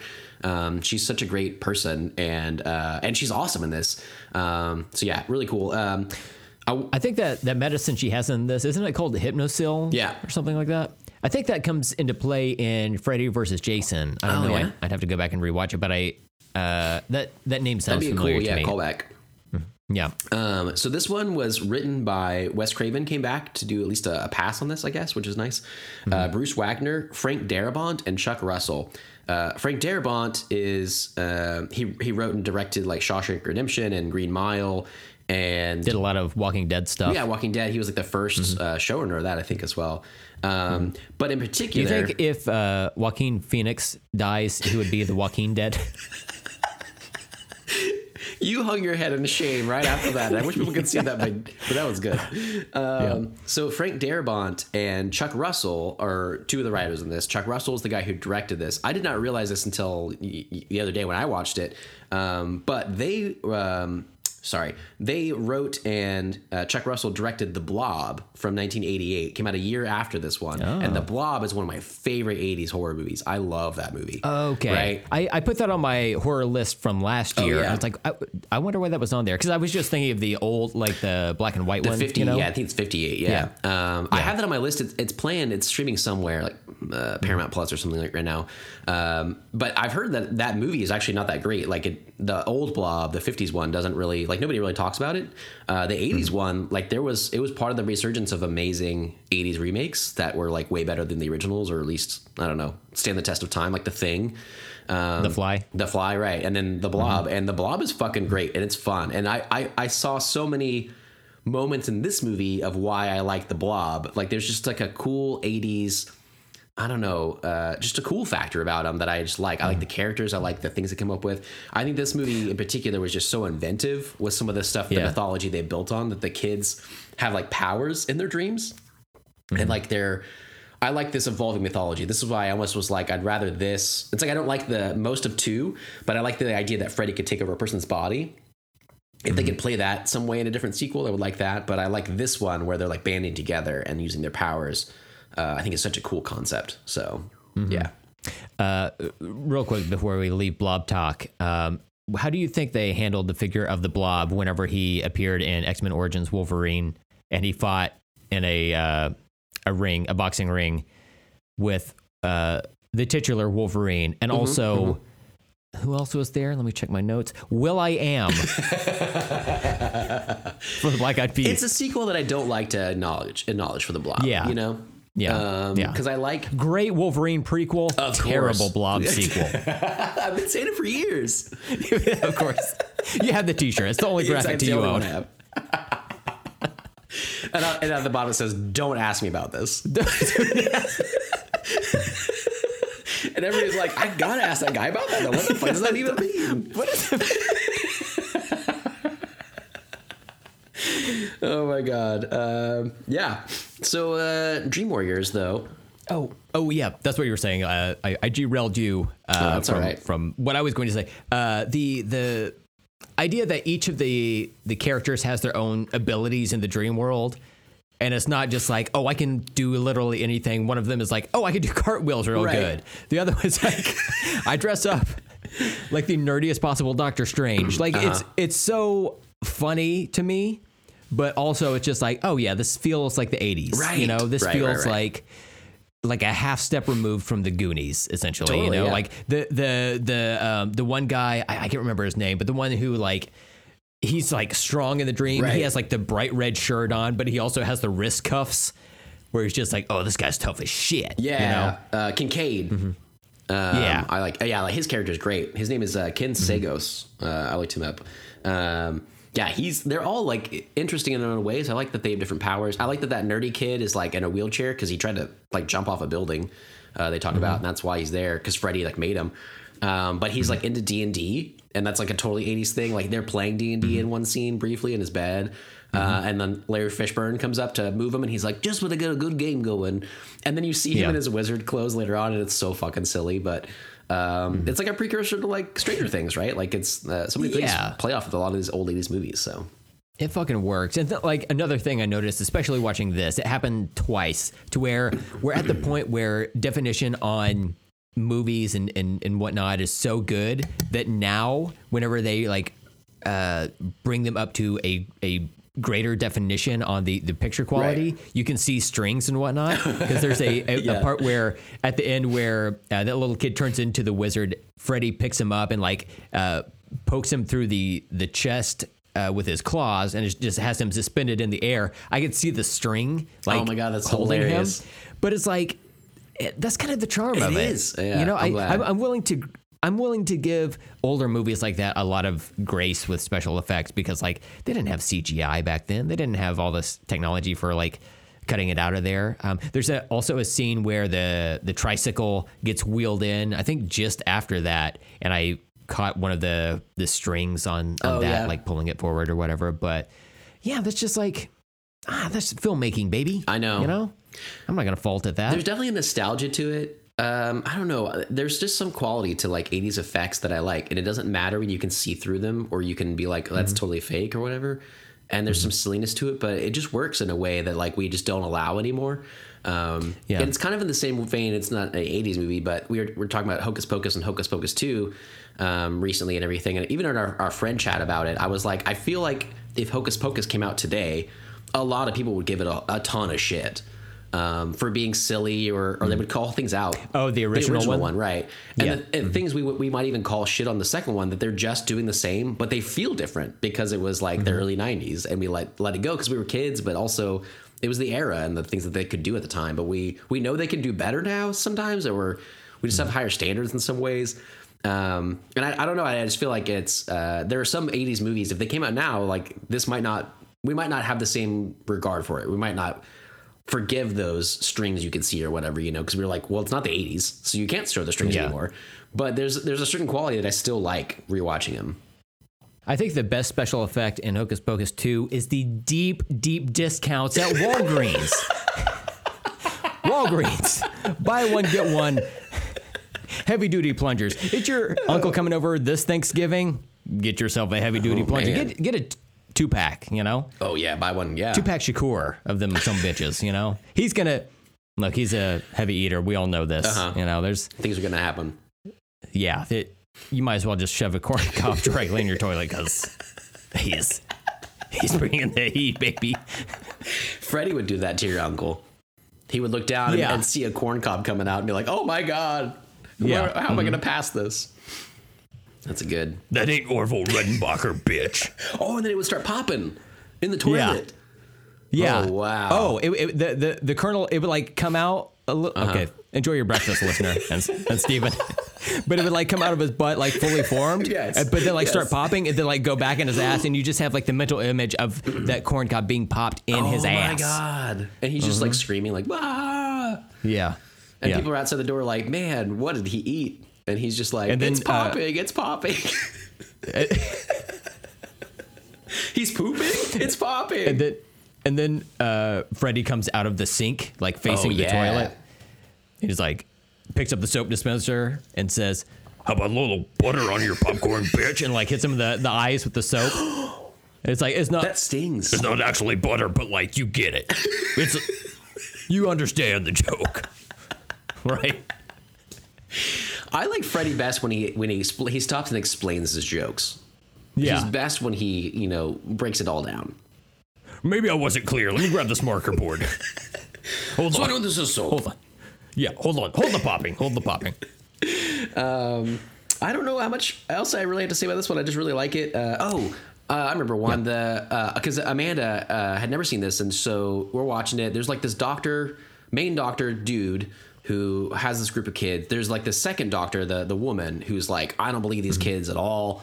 They just need fucking drugs and therapy, and I don't believe anything. And then Nancy comes in as like an intern. She's like clearly believes the kids and knows what's really happening to them. Amanda's down for all that. Then the nun shows up, and Amanda was like, I don't like this thing. And I was like, it's creepy, but like, it's kind of out of place. But I was like, just wait. When she explains why she's there, it gets really fucked up. Right? Yeah. And then at the end, where you find out who the nun was. Oh my God, she was an undercover the whole time. That's a Jason Mantzoukas joke. I can't claim that one, but how did this get made? Represent. When they showed her though, it said Amanda Kruger, and Amanda was like, I do not like this. I do not like this. It's too close to home for her. But the fact that that she tells him like, this nun was like locked in with these maniacs over a weekend, and then like basically Freddie is the product of the rape of one nun by 100 maniacs. And I'm like, it's such a disgusting backstory, and it works for him so well, Sounds like we could show this movie to the Supreme Court of the United States of America. Pieces of shit. Yeah, there has to be exceptions. Exactly. The Freddys of the world. They should have, Robert Englund should go testify in front of them in character and be like, look, I am a person. I'm glad I'm here, I suppose, but should I be here? Really? I have knives for fingers, guys. I kill people all the time. I'm a child killer. They didn't even hit me with a wand. They just let me in. I just walked right in here. I could just slash you guys up right now. I said, bitch, are you sure, bitch? And they were like, yeah, just go ahead. Oh, okay. All right. This, honestly, this sounds right to me. Unfortunately, this sounds correct. Maybe they tried to get him out. Maybe they tried to put corks on the end of his knives. But they wouldn't stay. So, and he couldn't take his glove off. It's part of him. There were all these winos like getting drunk over in the corner. Like, hey man, hey, let's put these corks on there, dude. It's fucking Nancy's mom over there being like, I don't even drink anything with a cork. I got a screw top. So I can't help out. That's right. Hey man, you can't put a cork in a wine box. You can't cork a wine box. Dude, I would love if her mom showed up and she had like, instead of like a boom box on her shoulder like they did in the 80s, she has a fucking wine box with like a tube. She's just like sucking it up the whole time. She still has on one of those baseball caps that has the two like beer things in it. But with the wine box, with the tube funneling to beer cans that then funnel to her mouth. Also, it's a wine beer. Whole scenario. Although I think she was doing vodka. She pulls out vodka from like the hallway linen closet. I couldn't tell what that was. I was just like, oh, it's some clear drinking vermouth straight or some shit. Yeah, I don't know what that is. But heavy. All right. So I also when I noticed I just noticed this on the Wikipedia credits as well for the characters. They popped up going through the beginning of the movie, and Zsa Zsa Gabor was in there, and I was like, "That's weird." I saw that. Yeah, and she does. Where does she show up? She shows up she's in like on the TV. talk show. Yeah. But she played along. They actually did like a thing where I don't know who that Dick Cavett. He's a host. I don't really know that well. Oh. I've heard that name. Right. I would not have ever guessed that's what that was. Yeah, it's like, oh, it's just some random white guy. Yeah, but- and he was like, I don't know if he was doing one of the Tonight shows or what at the time. I don't know what he was. But yeah, he just did like a lot of TV interviews. I guess there's tons of them listed on here. But yeah, I like that they both played along. For that, I would never have expected that she would be in a Friday the I keep doing it. Nightmare on Elm Street movie. I should just call Anus and be done with it. This is what I'm saying. You're right. You got to get Anus on the brain, Steven. But yeah, I just like the story of this one a lot. I'm trying to remember how it actually all ends as well. This one also is like they don't really know how it ends, right? Like it just kind of is ambiguous or something. I think they defeat Freddy. Man, this is a good question because I cannot remember. I know that, yeah, there's like the dad, the old sheriff, Nancy's dad, and the doctor go to bury him, yeah. right? They're like his body was never actually buried, so they need to like return that to the earth or something. Yeah, and they fight his charred skeleton right. that looks like, for all we know, that's Nancy's mom they were fighting. We have no other way to tell. That was an 80s effect. Amanda was like, I am not into this. This is not scary. And I was like, well, I mean, I was into it. Cool. I was just like, this is Jason and the Argonaut shit. Exactly right. Going down. Freddy and the Argonauts, yeah. And I think it was kind of cool, but it seems like I remember they don't really. Wait, Steven. It could be Freddy and the Chargonauts. Yay! We did it. We got there, man. We got there. And then Freddy gets stabbed by his own glove by Nancy. That's really what it is. And then he starts to like explode in light. Isn't that right? I don't remember all of it. It's almost like the endings are kind of just like tacked on whatever. So I kind of forget them all the time. But I know it doesn't quite work. It's like they have that paper mache house or whatever, and of her house that kid had made, and it lights up, so it's like Freddy's still alive. So it is a little less ambiguous, but it also still is, than some of the other ones. But it is still like something's happening. He's still alive or whatever.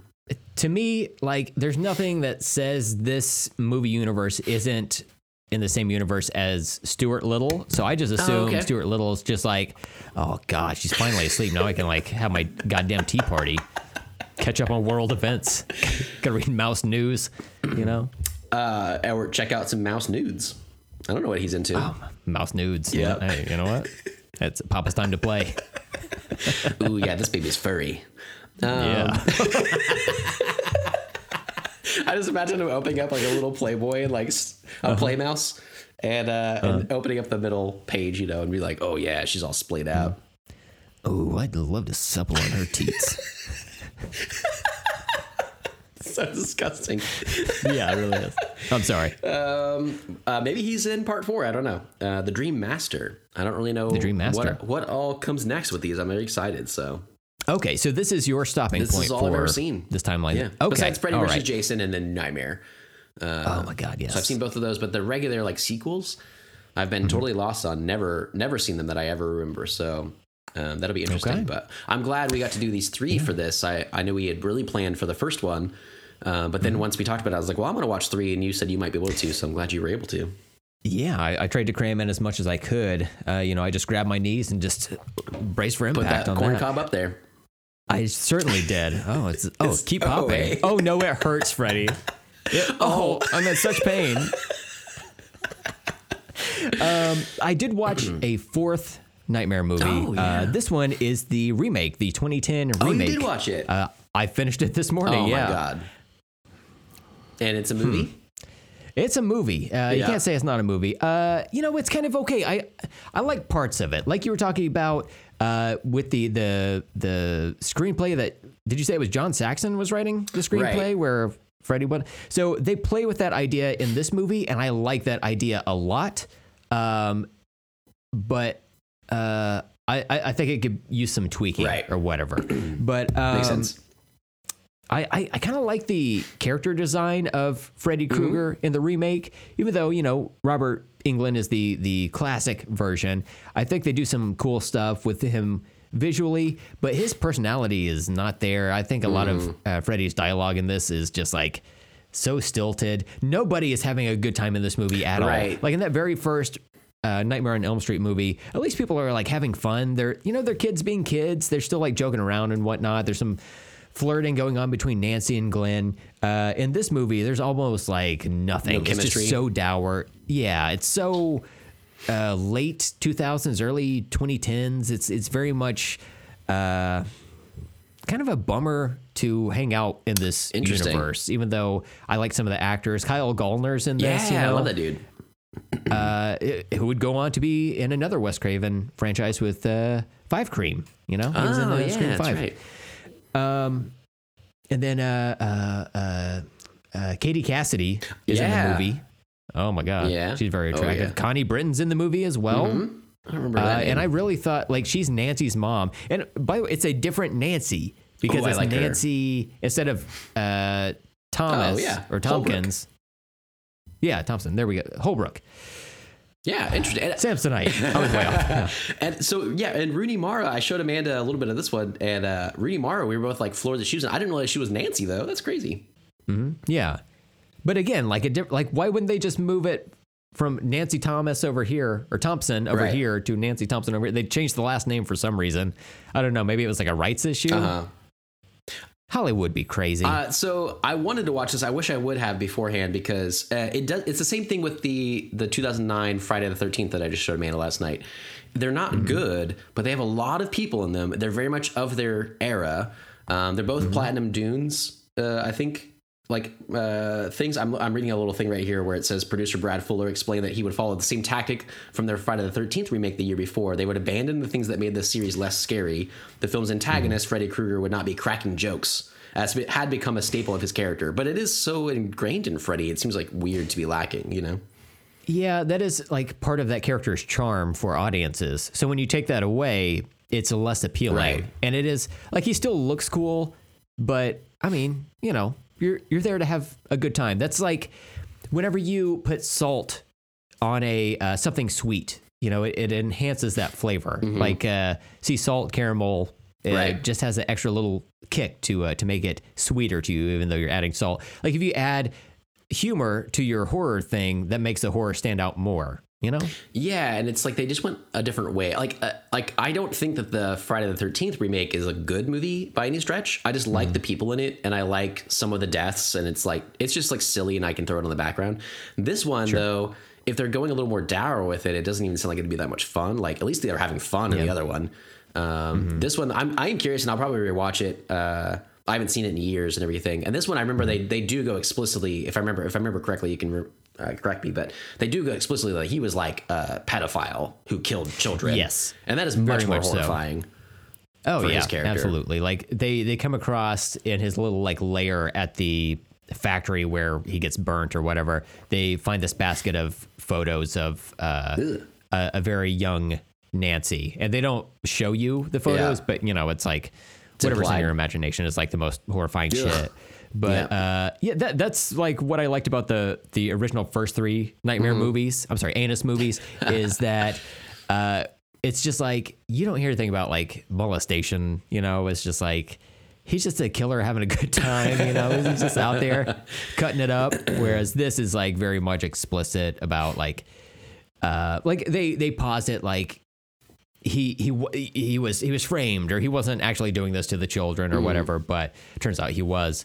But so that's how they play. Okay, just overly dark, you know. There's something about Freddy. He is over all the slashers. He is the slasher you want to root for the most. Sort of. He is the fun one, you know. And so he's creative.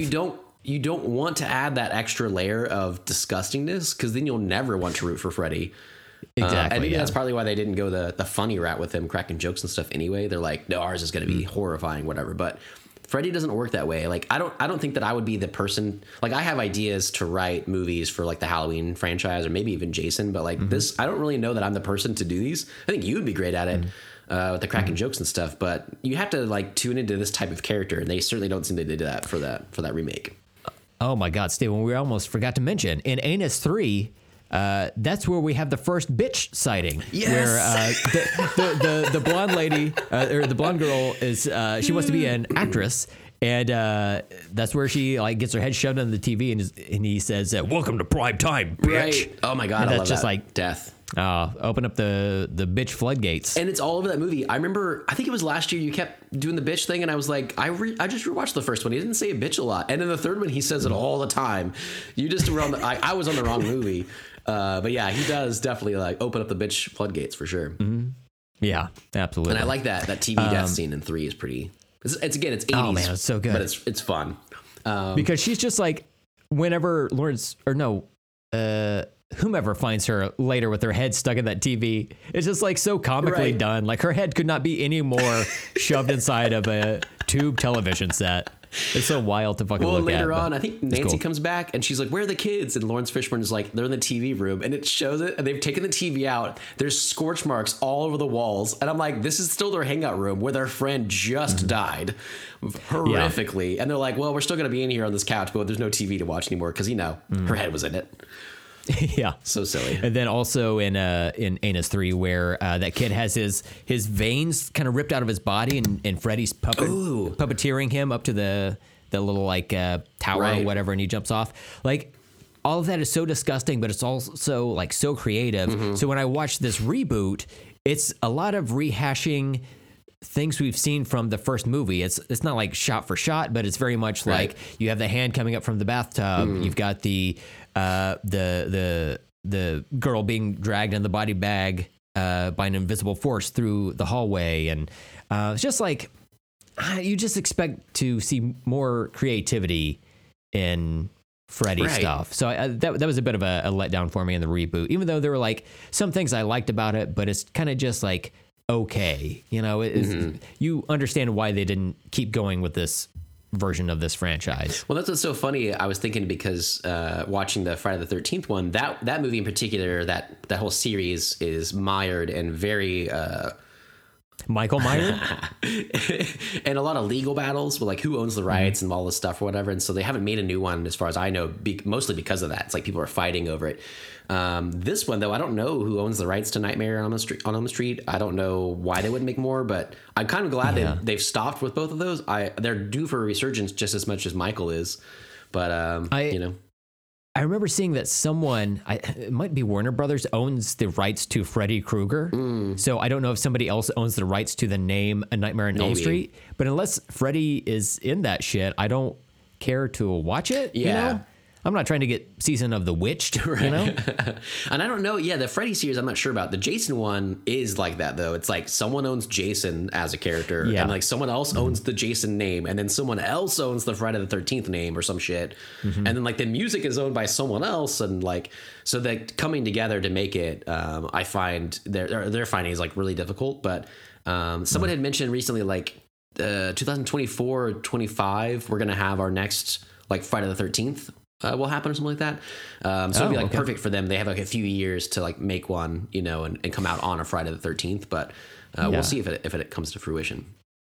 This would be like whenever those two different companies owned, I guess, like film rights to James Bond, and they had like competing James Bond movies coming out, but they were like different actors. One was Sean Connery, the other one was I don't know who. Oh yeah, like back in the 60s or something. Yeah.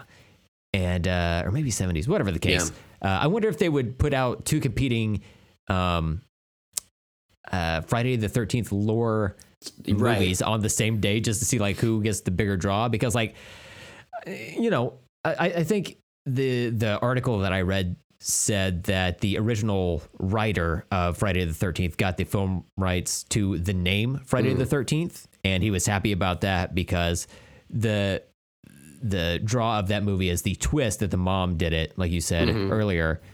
But like, I want to see Jason. Right. Like at this point, it's all about Jason. Yeah. So, yeah. That's just what cool. And you can't even play that twist out anymore because we all know it. So yeah, that doesn't even work.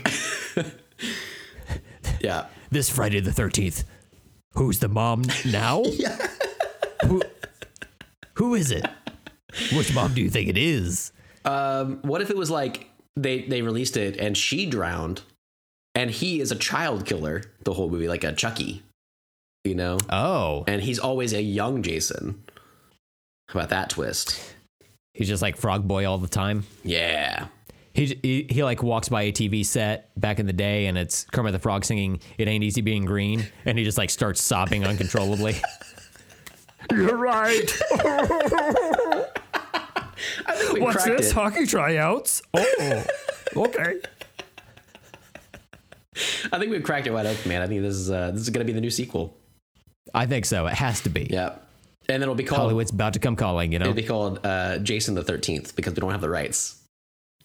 Yeah, who cares? We'll get sued by everyone, you know? Exactly.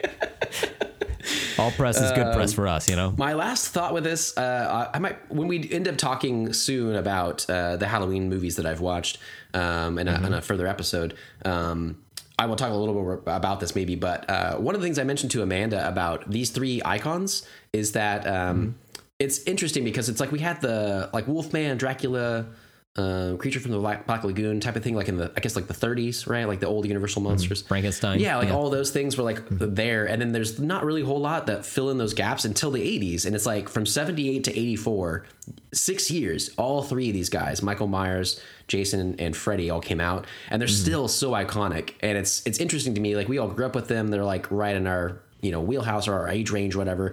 But I was trying to think of like, why are they lasting? Like, and I just find it interesting. They're all kind of doing something different, even though like, especially Friday the 13th is very much a copy of Michael Myers and everything. It still did something different to the genre as they went along. And then like having his iconic hockey mask, all that stuff come out. But each of them has like a very recognizable character with like a really recognizable face, characteristics, various ways they kill and stuff like that. The music though, as well, I find part of the reason. Obviously, John Carpenter's Halloween score is like amazing and stood the test of time. Sure. That's such a simple score in Friday the 13th that like is so awesome, and everybody knows exactly what that is the second it happens, and it's so simple. And then this one as well, it's not maybe as simple and recognizable as those, but I love the music in this movie. The first Nightmare on Elm Street has this like otherworldly, dreamy kind of quality. These like, I don't know, like tinkling piano type noises and stuff. And like, I find this score as well. I know that you've mentioned that in the past. I didn't know if you noticed this one watching these movies, but I love this score. I didn't really notice any of Freddy's themes, but I know I had to have heard it because that's what I used for our Halloween episode last year whenever Freddy would call in. But it just didn't like stand out to me. But that said, there was a lot of like electronic synthesizers and like drums and stuff that I would hear. It was like, oh, this is very much like if you didn't know this was the 80s, you would know by the music. Sure. Absolutely. Yeah.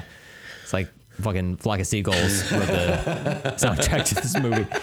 But like not in a bad way, Right. It was just like enjoyable. Like for me, I don't really need to watch the second one in a rewatch of my favorite Freddy movies necessarily. Like again, it was okay, but it just seemed kind of like it didn't really move the story or the legend forward. I think it'd be cool if that guy, like what's his name, Jesse, if he showed up in the third one or whatever. But I wasn't really expecting it. But I feel like I'm with you on just kind of making my own Freddy headcanon. Yeah. And so 1 and 3, sticking with that. Do that for you as well. 1 and 3 so far. Cool. I would add to that list. And then I remember liking New Nightmare back in the day, but I'm curious to rewatch it and see how that holds up. Absolutely, Freddy versus Jason. Yeah, you like that one. That's the Fast Five. That's the Avengers of the whole goddamn franchise to me. Right. I think that it'll be interesting going forward. I think if anything, I like a lot of the sequels. Like I tried with the Michael Myers ones, being like, I know this movie's terrible. I never liked it. I know the story is not. I don't like where the mythology goes in the sequels. But I tried to just watch them this time with like, okay, well, do they have a cool fall vibe? Do they have some cool kills? Can I see anything in these movies that are nice? Can I say something nice about them? That's my new goal. Try not to shit on everything, but I do see like this time I could see like I don't feel the same way that someone who is LGBTQ feels about Freddy 2, but I like that that there is that group and there is that connection there. I just don't have that. So I did try to see it this time for like, I like the ideas that are, some of the ideas in it. I like some of the kills in it and stuff. I'm not just going to rewatch it though, because the story and the mythology, like you said, is just not holding up as well. And I think that's totally fine. Like everybody's got their own movies and stuff. So I think 1 and 3 for me right now. And I'm very curious if I at least see something nice in the other ones, but I might love them. Who knows? Like maybe we're going to come back eventually and be like 4, 5, and 6 are great. You know, I have no idea. And I have no idea what happens in them besides the titles. So I don't know who comes back or, you know, like anything. So I'm really excited for it. I am almost 100% sure that they start using cartoon sound effects at some point, because I believe they do in Freddy versus Jason. He like plays pinball with Jason and there's just like wild sound effects going. So please let me know how that works. Fair enough, man. That sounds great. All right. Well, I think I'm pretty much done covering all the things I had on here. Anything else for you? No. I just had a good time. I'd never seen this first one, so it was fun to pop my cherry on this one. I don't want to say this. I just had to go. I just had to say it. Yeah. You had to pop your popcorn on this one. I had to pop. Ooh. Bitch. All right, so we are going to try to do a frightening round episode coming up. We have so much stuff that you and I both have watched. For one, I've been sick last week, so I've watched a ton of shit. But I know that we both have a bunch of stuff on our list that we just have not been able to fit in otherwise. So we're going to try to release that soon as just like an extra little episode. So that'll be really fun. I know I'm going to talk a lot about the Halloween movies, and I'm super excited to hear everything you've been. Some of them you've texted me about, some of them I don't know, but I'm really excited to hear what you've been up to. So look forward to that coming up soon. And check those feeds toward the end of the week. Yes. So that'd be fun. And if it didn't happen, I probably fell off a jungle gym again. So I'm sorry. I know you. I'll be out another 6 weeks. And, before the show, we were like, should we even mention it? Something could happen in the next few days. Who knows? We don't know. Man. We do not know. Hopefully not. But all right. So Steven, on that same upcoming episode, we will have an announcement for what we're doing in November, which is going to be pretty intense. And don't worry, listener, it is poorly named, but we love it. So check out that episode. Right. Before the show, we talked about announcing the announcement. So that's been done. That's good. We can cross that off the list. The announcement has been announced. Excellent. And brace for look impact. Forward to the announcement soon. Yes. Excellent. All right. So as usual, please rate and review us on your favorite podcast apps. Tell your friends so they can find us as well. And if you'd like to contact us, you can do that. Any of the info for finding us on socials or email or whatever is in the show notes as usual. So, man, I finally kind of cleared up towards the end of this. Sometimes talking helps me to stop sniffling. So hopefully it wasn't too bad for everybody. But I certainly had a fun time. And I'm so glad you finally got to watch these movies because they're iconic, right? So Absolutely. This really turned the tide for me on Freddy, because I was just perfect. Oh man, this guy's been a goddamn chomo the whole time. No, that was like that's something that happened later, evidently. So I have, beyond the reboot, I haven't really seen much evidence of that. So I will be defending Freddy in court when we go to the Supreme Court. Yes. He's going to defend women's right to choose. Right to choose, and then I will defend him. Be like, look, he only murders children. He doesn't, make time for them like that. And then Jackie Early Haley comes in, and you're like, not that guy though. I do not trust that guy. Yeah, he's who watches The Watchmen. This motherfucker, get him out. Yeah, that's why he had a double mask. Read him like an ink blot test. Yeah, get out of here. All right, well, that was a lot of fun, man. Look forward to our special episodes coming up. So we're gonna have a good time with those. But so we'll see people again. We can wish a happy Halloween before, right? This isn't the last one. Yeah, just in case. Happy Halloween, just in case. Yeah, you never know with us. All right, well, this has been a blast this whole month. Hopefully we have a little bit more in store for everybody, but just in case, happy Halloween. Happy Halloween, everyone. And until good spookiness to you. Yes. Oh, yeah. Much spookiness. Yeah. And until next time, I'm Steven Spooky Fisher. And I'm Brent Spooky Hibbard. What if we just have the same nickname? I was going for like Boo. Brent Boo. Brent Boo? Brent Boo Hibbard. I'm Spooky, you're Boo. I'm like Booberry? Yeah. Brent Booberry. Yeah. Brent Booberry Hibbard. How about that? Yeah. And let's talk later.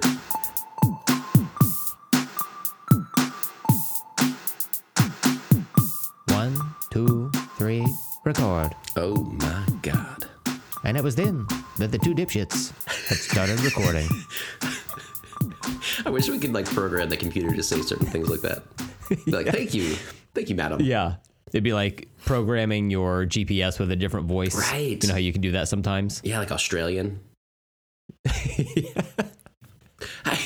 But it's just like they hire people from New Zealand to do it, you know? It's we don't know. We're American. We don't give a shit. Amanda the other day did that. She was like, is that Australian or New Zealand? And I was like, I don't know. I was going for South Africa. I'm really... You just say yes. Yeah. It just like cover all your bases, you know? Yes. For some reason, there's something there that sounds alike to me. I don't know what it is. And the thing is, that was a joke too. I think at the time I was actually trying an Irish accent. I think I slip around too much. I don't have a good grip on any one of them, so I just go in between, you know. Yeah, you were trying to do an Irish accent for your Scrooge McDuck impression, who is Scottish. It's just like so many levels. And then I got furious when she doesn't understand the reference. It's like, Amanda, I laid the tracks for you. I was talking to Gyro Gear Loose. Come on. How do you not connect the two? Oh my God. She's like, I don't even know who that is. Oh, goodness gracious. I grew up with cable. I don't know what to tell you. I'm sorry. Mm-hmm. Man, wasn't it Disney Afternoons? Is that what you called it? It was Disney Afternoons. Disney Afternoons. That was. I looked that up the other day. Highlight of my life. Yeah. Because it was like, I was like, what exactly is this? And it said, it was like a 2-hour programming block. Oh, God, it was incredible. Yeah, a good block, too. It's like Darkwing Duck. That's the one I made when I got. DuckTales. Yeah, Tailspin. My brain isn't working. That's fine. Yeah, they're that's all fine. there. And I was like, oh, that's a good block, yeah. Mm-hmm. There was like Goof Troop was part of it for a little while. That's right. Sometimes they would like switch to mornings, but there was this animated series called Bonkers that was... pretty bonkers? I don't know. It was like... It was trying to be like Who Framed Roger Rabbit in that it was... humans and cartoons coexisting, but the entire show was animated. But it was supposed to be like the humans couldn't do the things the cartoon characters could do. But they are cartoons. Still the humans. But they are cartoons. but the humans could also like zip off of screen or whatever. Oh. Like an anvil couldn't fall on them and they'd be okay. But you know they were still animated. So you know I think they missed the point of the movie. I think so. Yeah. As the basis for that. Yeah. Because the whole caveat is that they are actual humans. Yeah. And they are actual tunes, and that's how they, you know. Yeah, I don't think they really thought it through very They're like, we well. don't have the budget for that, man. Yeah. Just Interesting. going to animate them very stiffly. Yeah. Mm-hmm. Like humans are, I guess. Yeah. It'd be like they just like put an animated character on a bended hanger and just like kind of move that slowly. It's not quite claymation, but it's not quite good either, you know? That's a good... What was it called? The Bonkers. Show? Bonkers. Yeah. I don't remember this one at all. When I looked it up, they were like, the Goof Troop, I guess. They said... So I always found this interesting because I like a goofy movie, but I never watched an extremely goofy movie, which I always took as a sequel to that movie. Yeah. Right? And then they said online that was actually a film to end the series Goof Troop. An extremely goofy movie was. This is where they both commit a murder-suicide. I think it gets pretty dark, man. Yeah. Yeah. Bonkers. Oh, yeah, okay. This looks kind of familiar. But there was like, it was like I looked it up and they were like, it changed over time and then it went away in the late 90s and then came back in like 99 and then blah, blah, blah. But that first grouping, that first four that you mentioned earlier, like DuckTales, Darkwing Duck, all that, Tailspin, that shit, man, that's like quality shit right there. Whew. It was, yeah. It's just like all the animated animals you could handle, you know? It was incredible. There was the villain on Tailspin. His name was Don Carnage. Ooh. And his last name was just Carnage. I was like, damn. Man, they really They're get just you. like having fun with it, you know? Yep, exactly. I don't remember there being like a main villain on there. Oh, yeah. Should I go back and watch every season? I think so. For the podcast, I think it's necessary. Is it a Breaking Bad scenario? Is it like Baloo was in the jungle just having a good time and then he had to go, get a job and then he was like going to burn it all down? Yeah, Baloo was the Heisenberg and Kit Cloud Kicker was Jesse Pinkman. And yeah, they have this cargo plane and they're just transporting the meth back and forth, you know? Right. I mean, Their they got it down. Yeah, their boss Rebecca was like Skylar, the equivalent of Skylar. You know? Yeah, totally. Like it's all there. Yeah, she was fucking Pete. What? Uh-huh. With So there's a lot of, I had just watched The Black Cauldron, the Disney movie. It's supposed to be like one of the spookier Disney animated movies or whatever. There's a character in it called Gurgi, whose voice is not just kind of like, but exactly Gollum from Lord of the Rings, as played by Andy Serkis. So I'm like, God damn, Andy Serkis just like lifted this shit and like put that in his Gollum voice. I would assume, like, I don't know, like it's uncanny how spot on it is. That's really interesting. So when you watch Breaking Bad, you're like, oh shit, this is just Tailspin without a plane. I never and connected then it. like in like season 2 or 3, there's the issue or the season with the floating pink bunny in the pool, and what comes into play? Airplane. In a devastating way. That's a nod to it. Wow. It's all right there. I've been watching some interviews with Vince Gilligan actually randomly on YouTube about Breaking Bad, and I heard all of this on there. I'm pretty sure. I can't point you to any specific video, but I did hear it on the internets somewhere that he did confirm our theory that we're just spouting off right now. Yeah, I heard it on a podcast. Yep, it's canon It has now. to be true. Absolutely, it is. You know, when we were talking about Heisenberg as well, like I kept being like, yeah, and like there's the blimp connection, but I couldn't look it up, and it was Hindenburg is what I was trying to come up with in my head though. But I feel like at the end of Tailspin, they could create a blimp to get away from it all called the Heisenberg instead, but maybe theirs doesn't blow up, and they get away at the end. They can call it, it can be a movie to cap off that series. They can call it an extremely Tailspin movie. Yeah. Baloo's plane gets fucked up throughout the course of the movie. The only way they can get out of whatever danger they're in is to board the plane, but they have to craft a blimp to carry the plane. And then they just like float that to wherever it is they need to go to drop off the meth. It's like Swordfish. Do you remember that movie with John Travolta? There's a part where there's like a bus, and they're like, well, how are they getting away on a bus? And there's like helicopters come and pick the bus up, I feel. I think so. In that movie? Yeah. And they also stole that from Tailspin. It's wild. See, it's just Tailspin is where it's at. You know how they say there are only like so many stories in the world, and everything else is just a variation of. Right. Like one of those like genres of story is Tailspin. Yep. That's like our newest new genre. Yeah. Who is the Kit in this new incarnation of this story? Yeah. Exactly. Fucking eat shit, Shakespeare, you know? Think you created all this shit?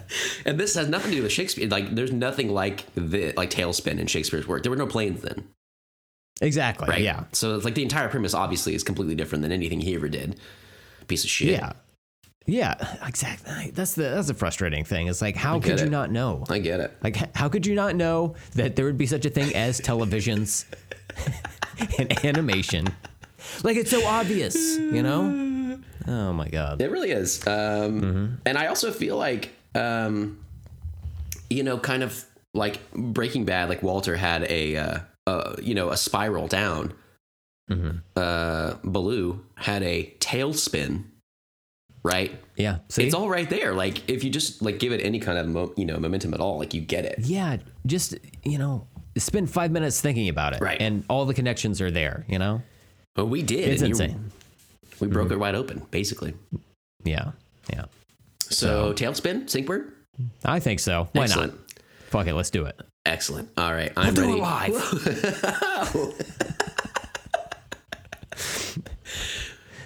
Okay, I'm ready Bill for this. O'Reilly came to play on that one. All right. So tailspin to sync on 3. 1, 2, 3. Tailspin.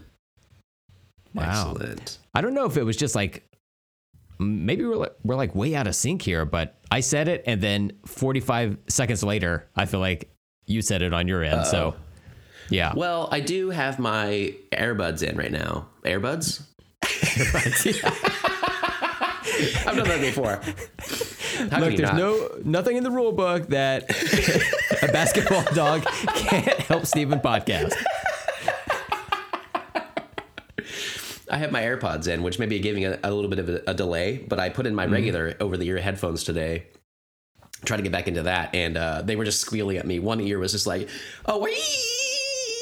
I was like, oh, fun, cool. Then I tried to like wiggle it around, like move it all around, and luckily I took them off my ears and tried it again, and it was like I could hear it like a speaker next to me. It was so loud, it would have like really hurt. So I'm glad I didn't. And then I was like, well, they're done. So there could be a little bit of a delay, but we'll get through it. It's fine. How could it go wrong? It won't.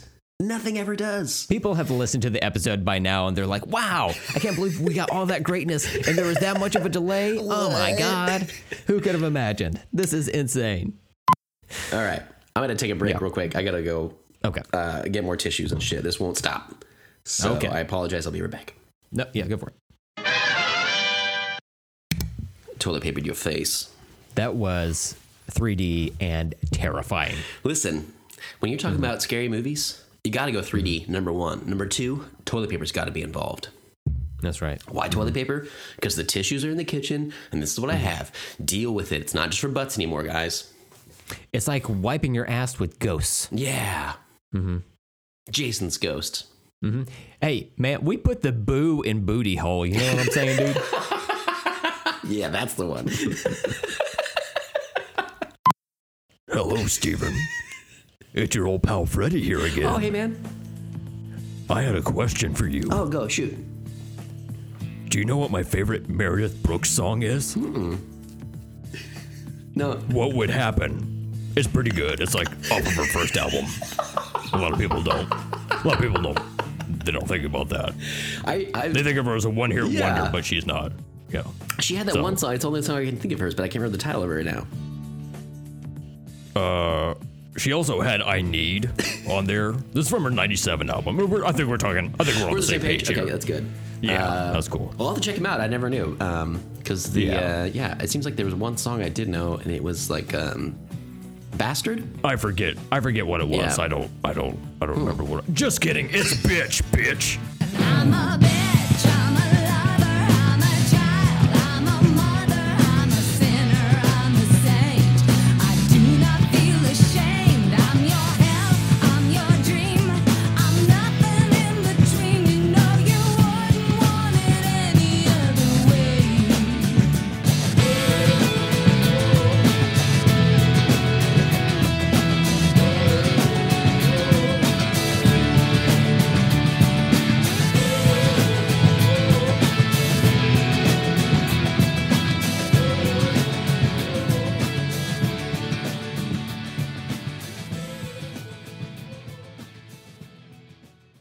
LP.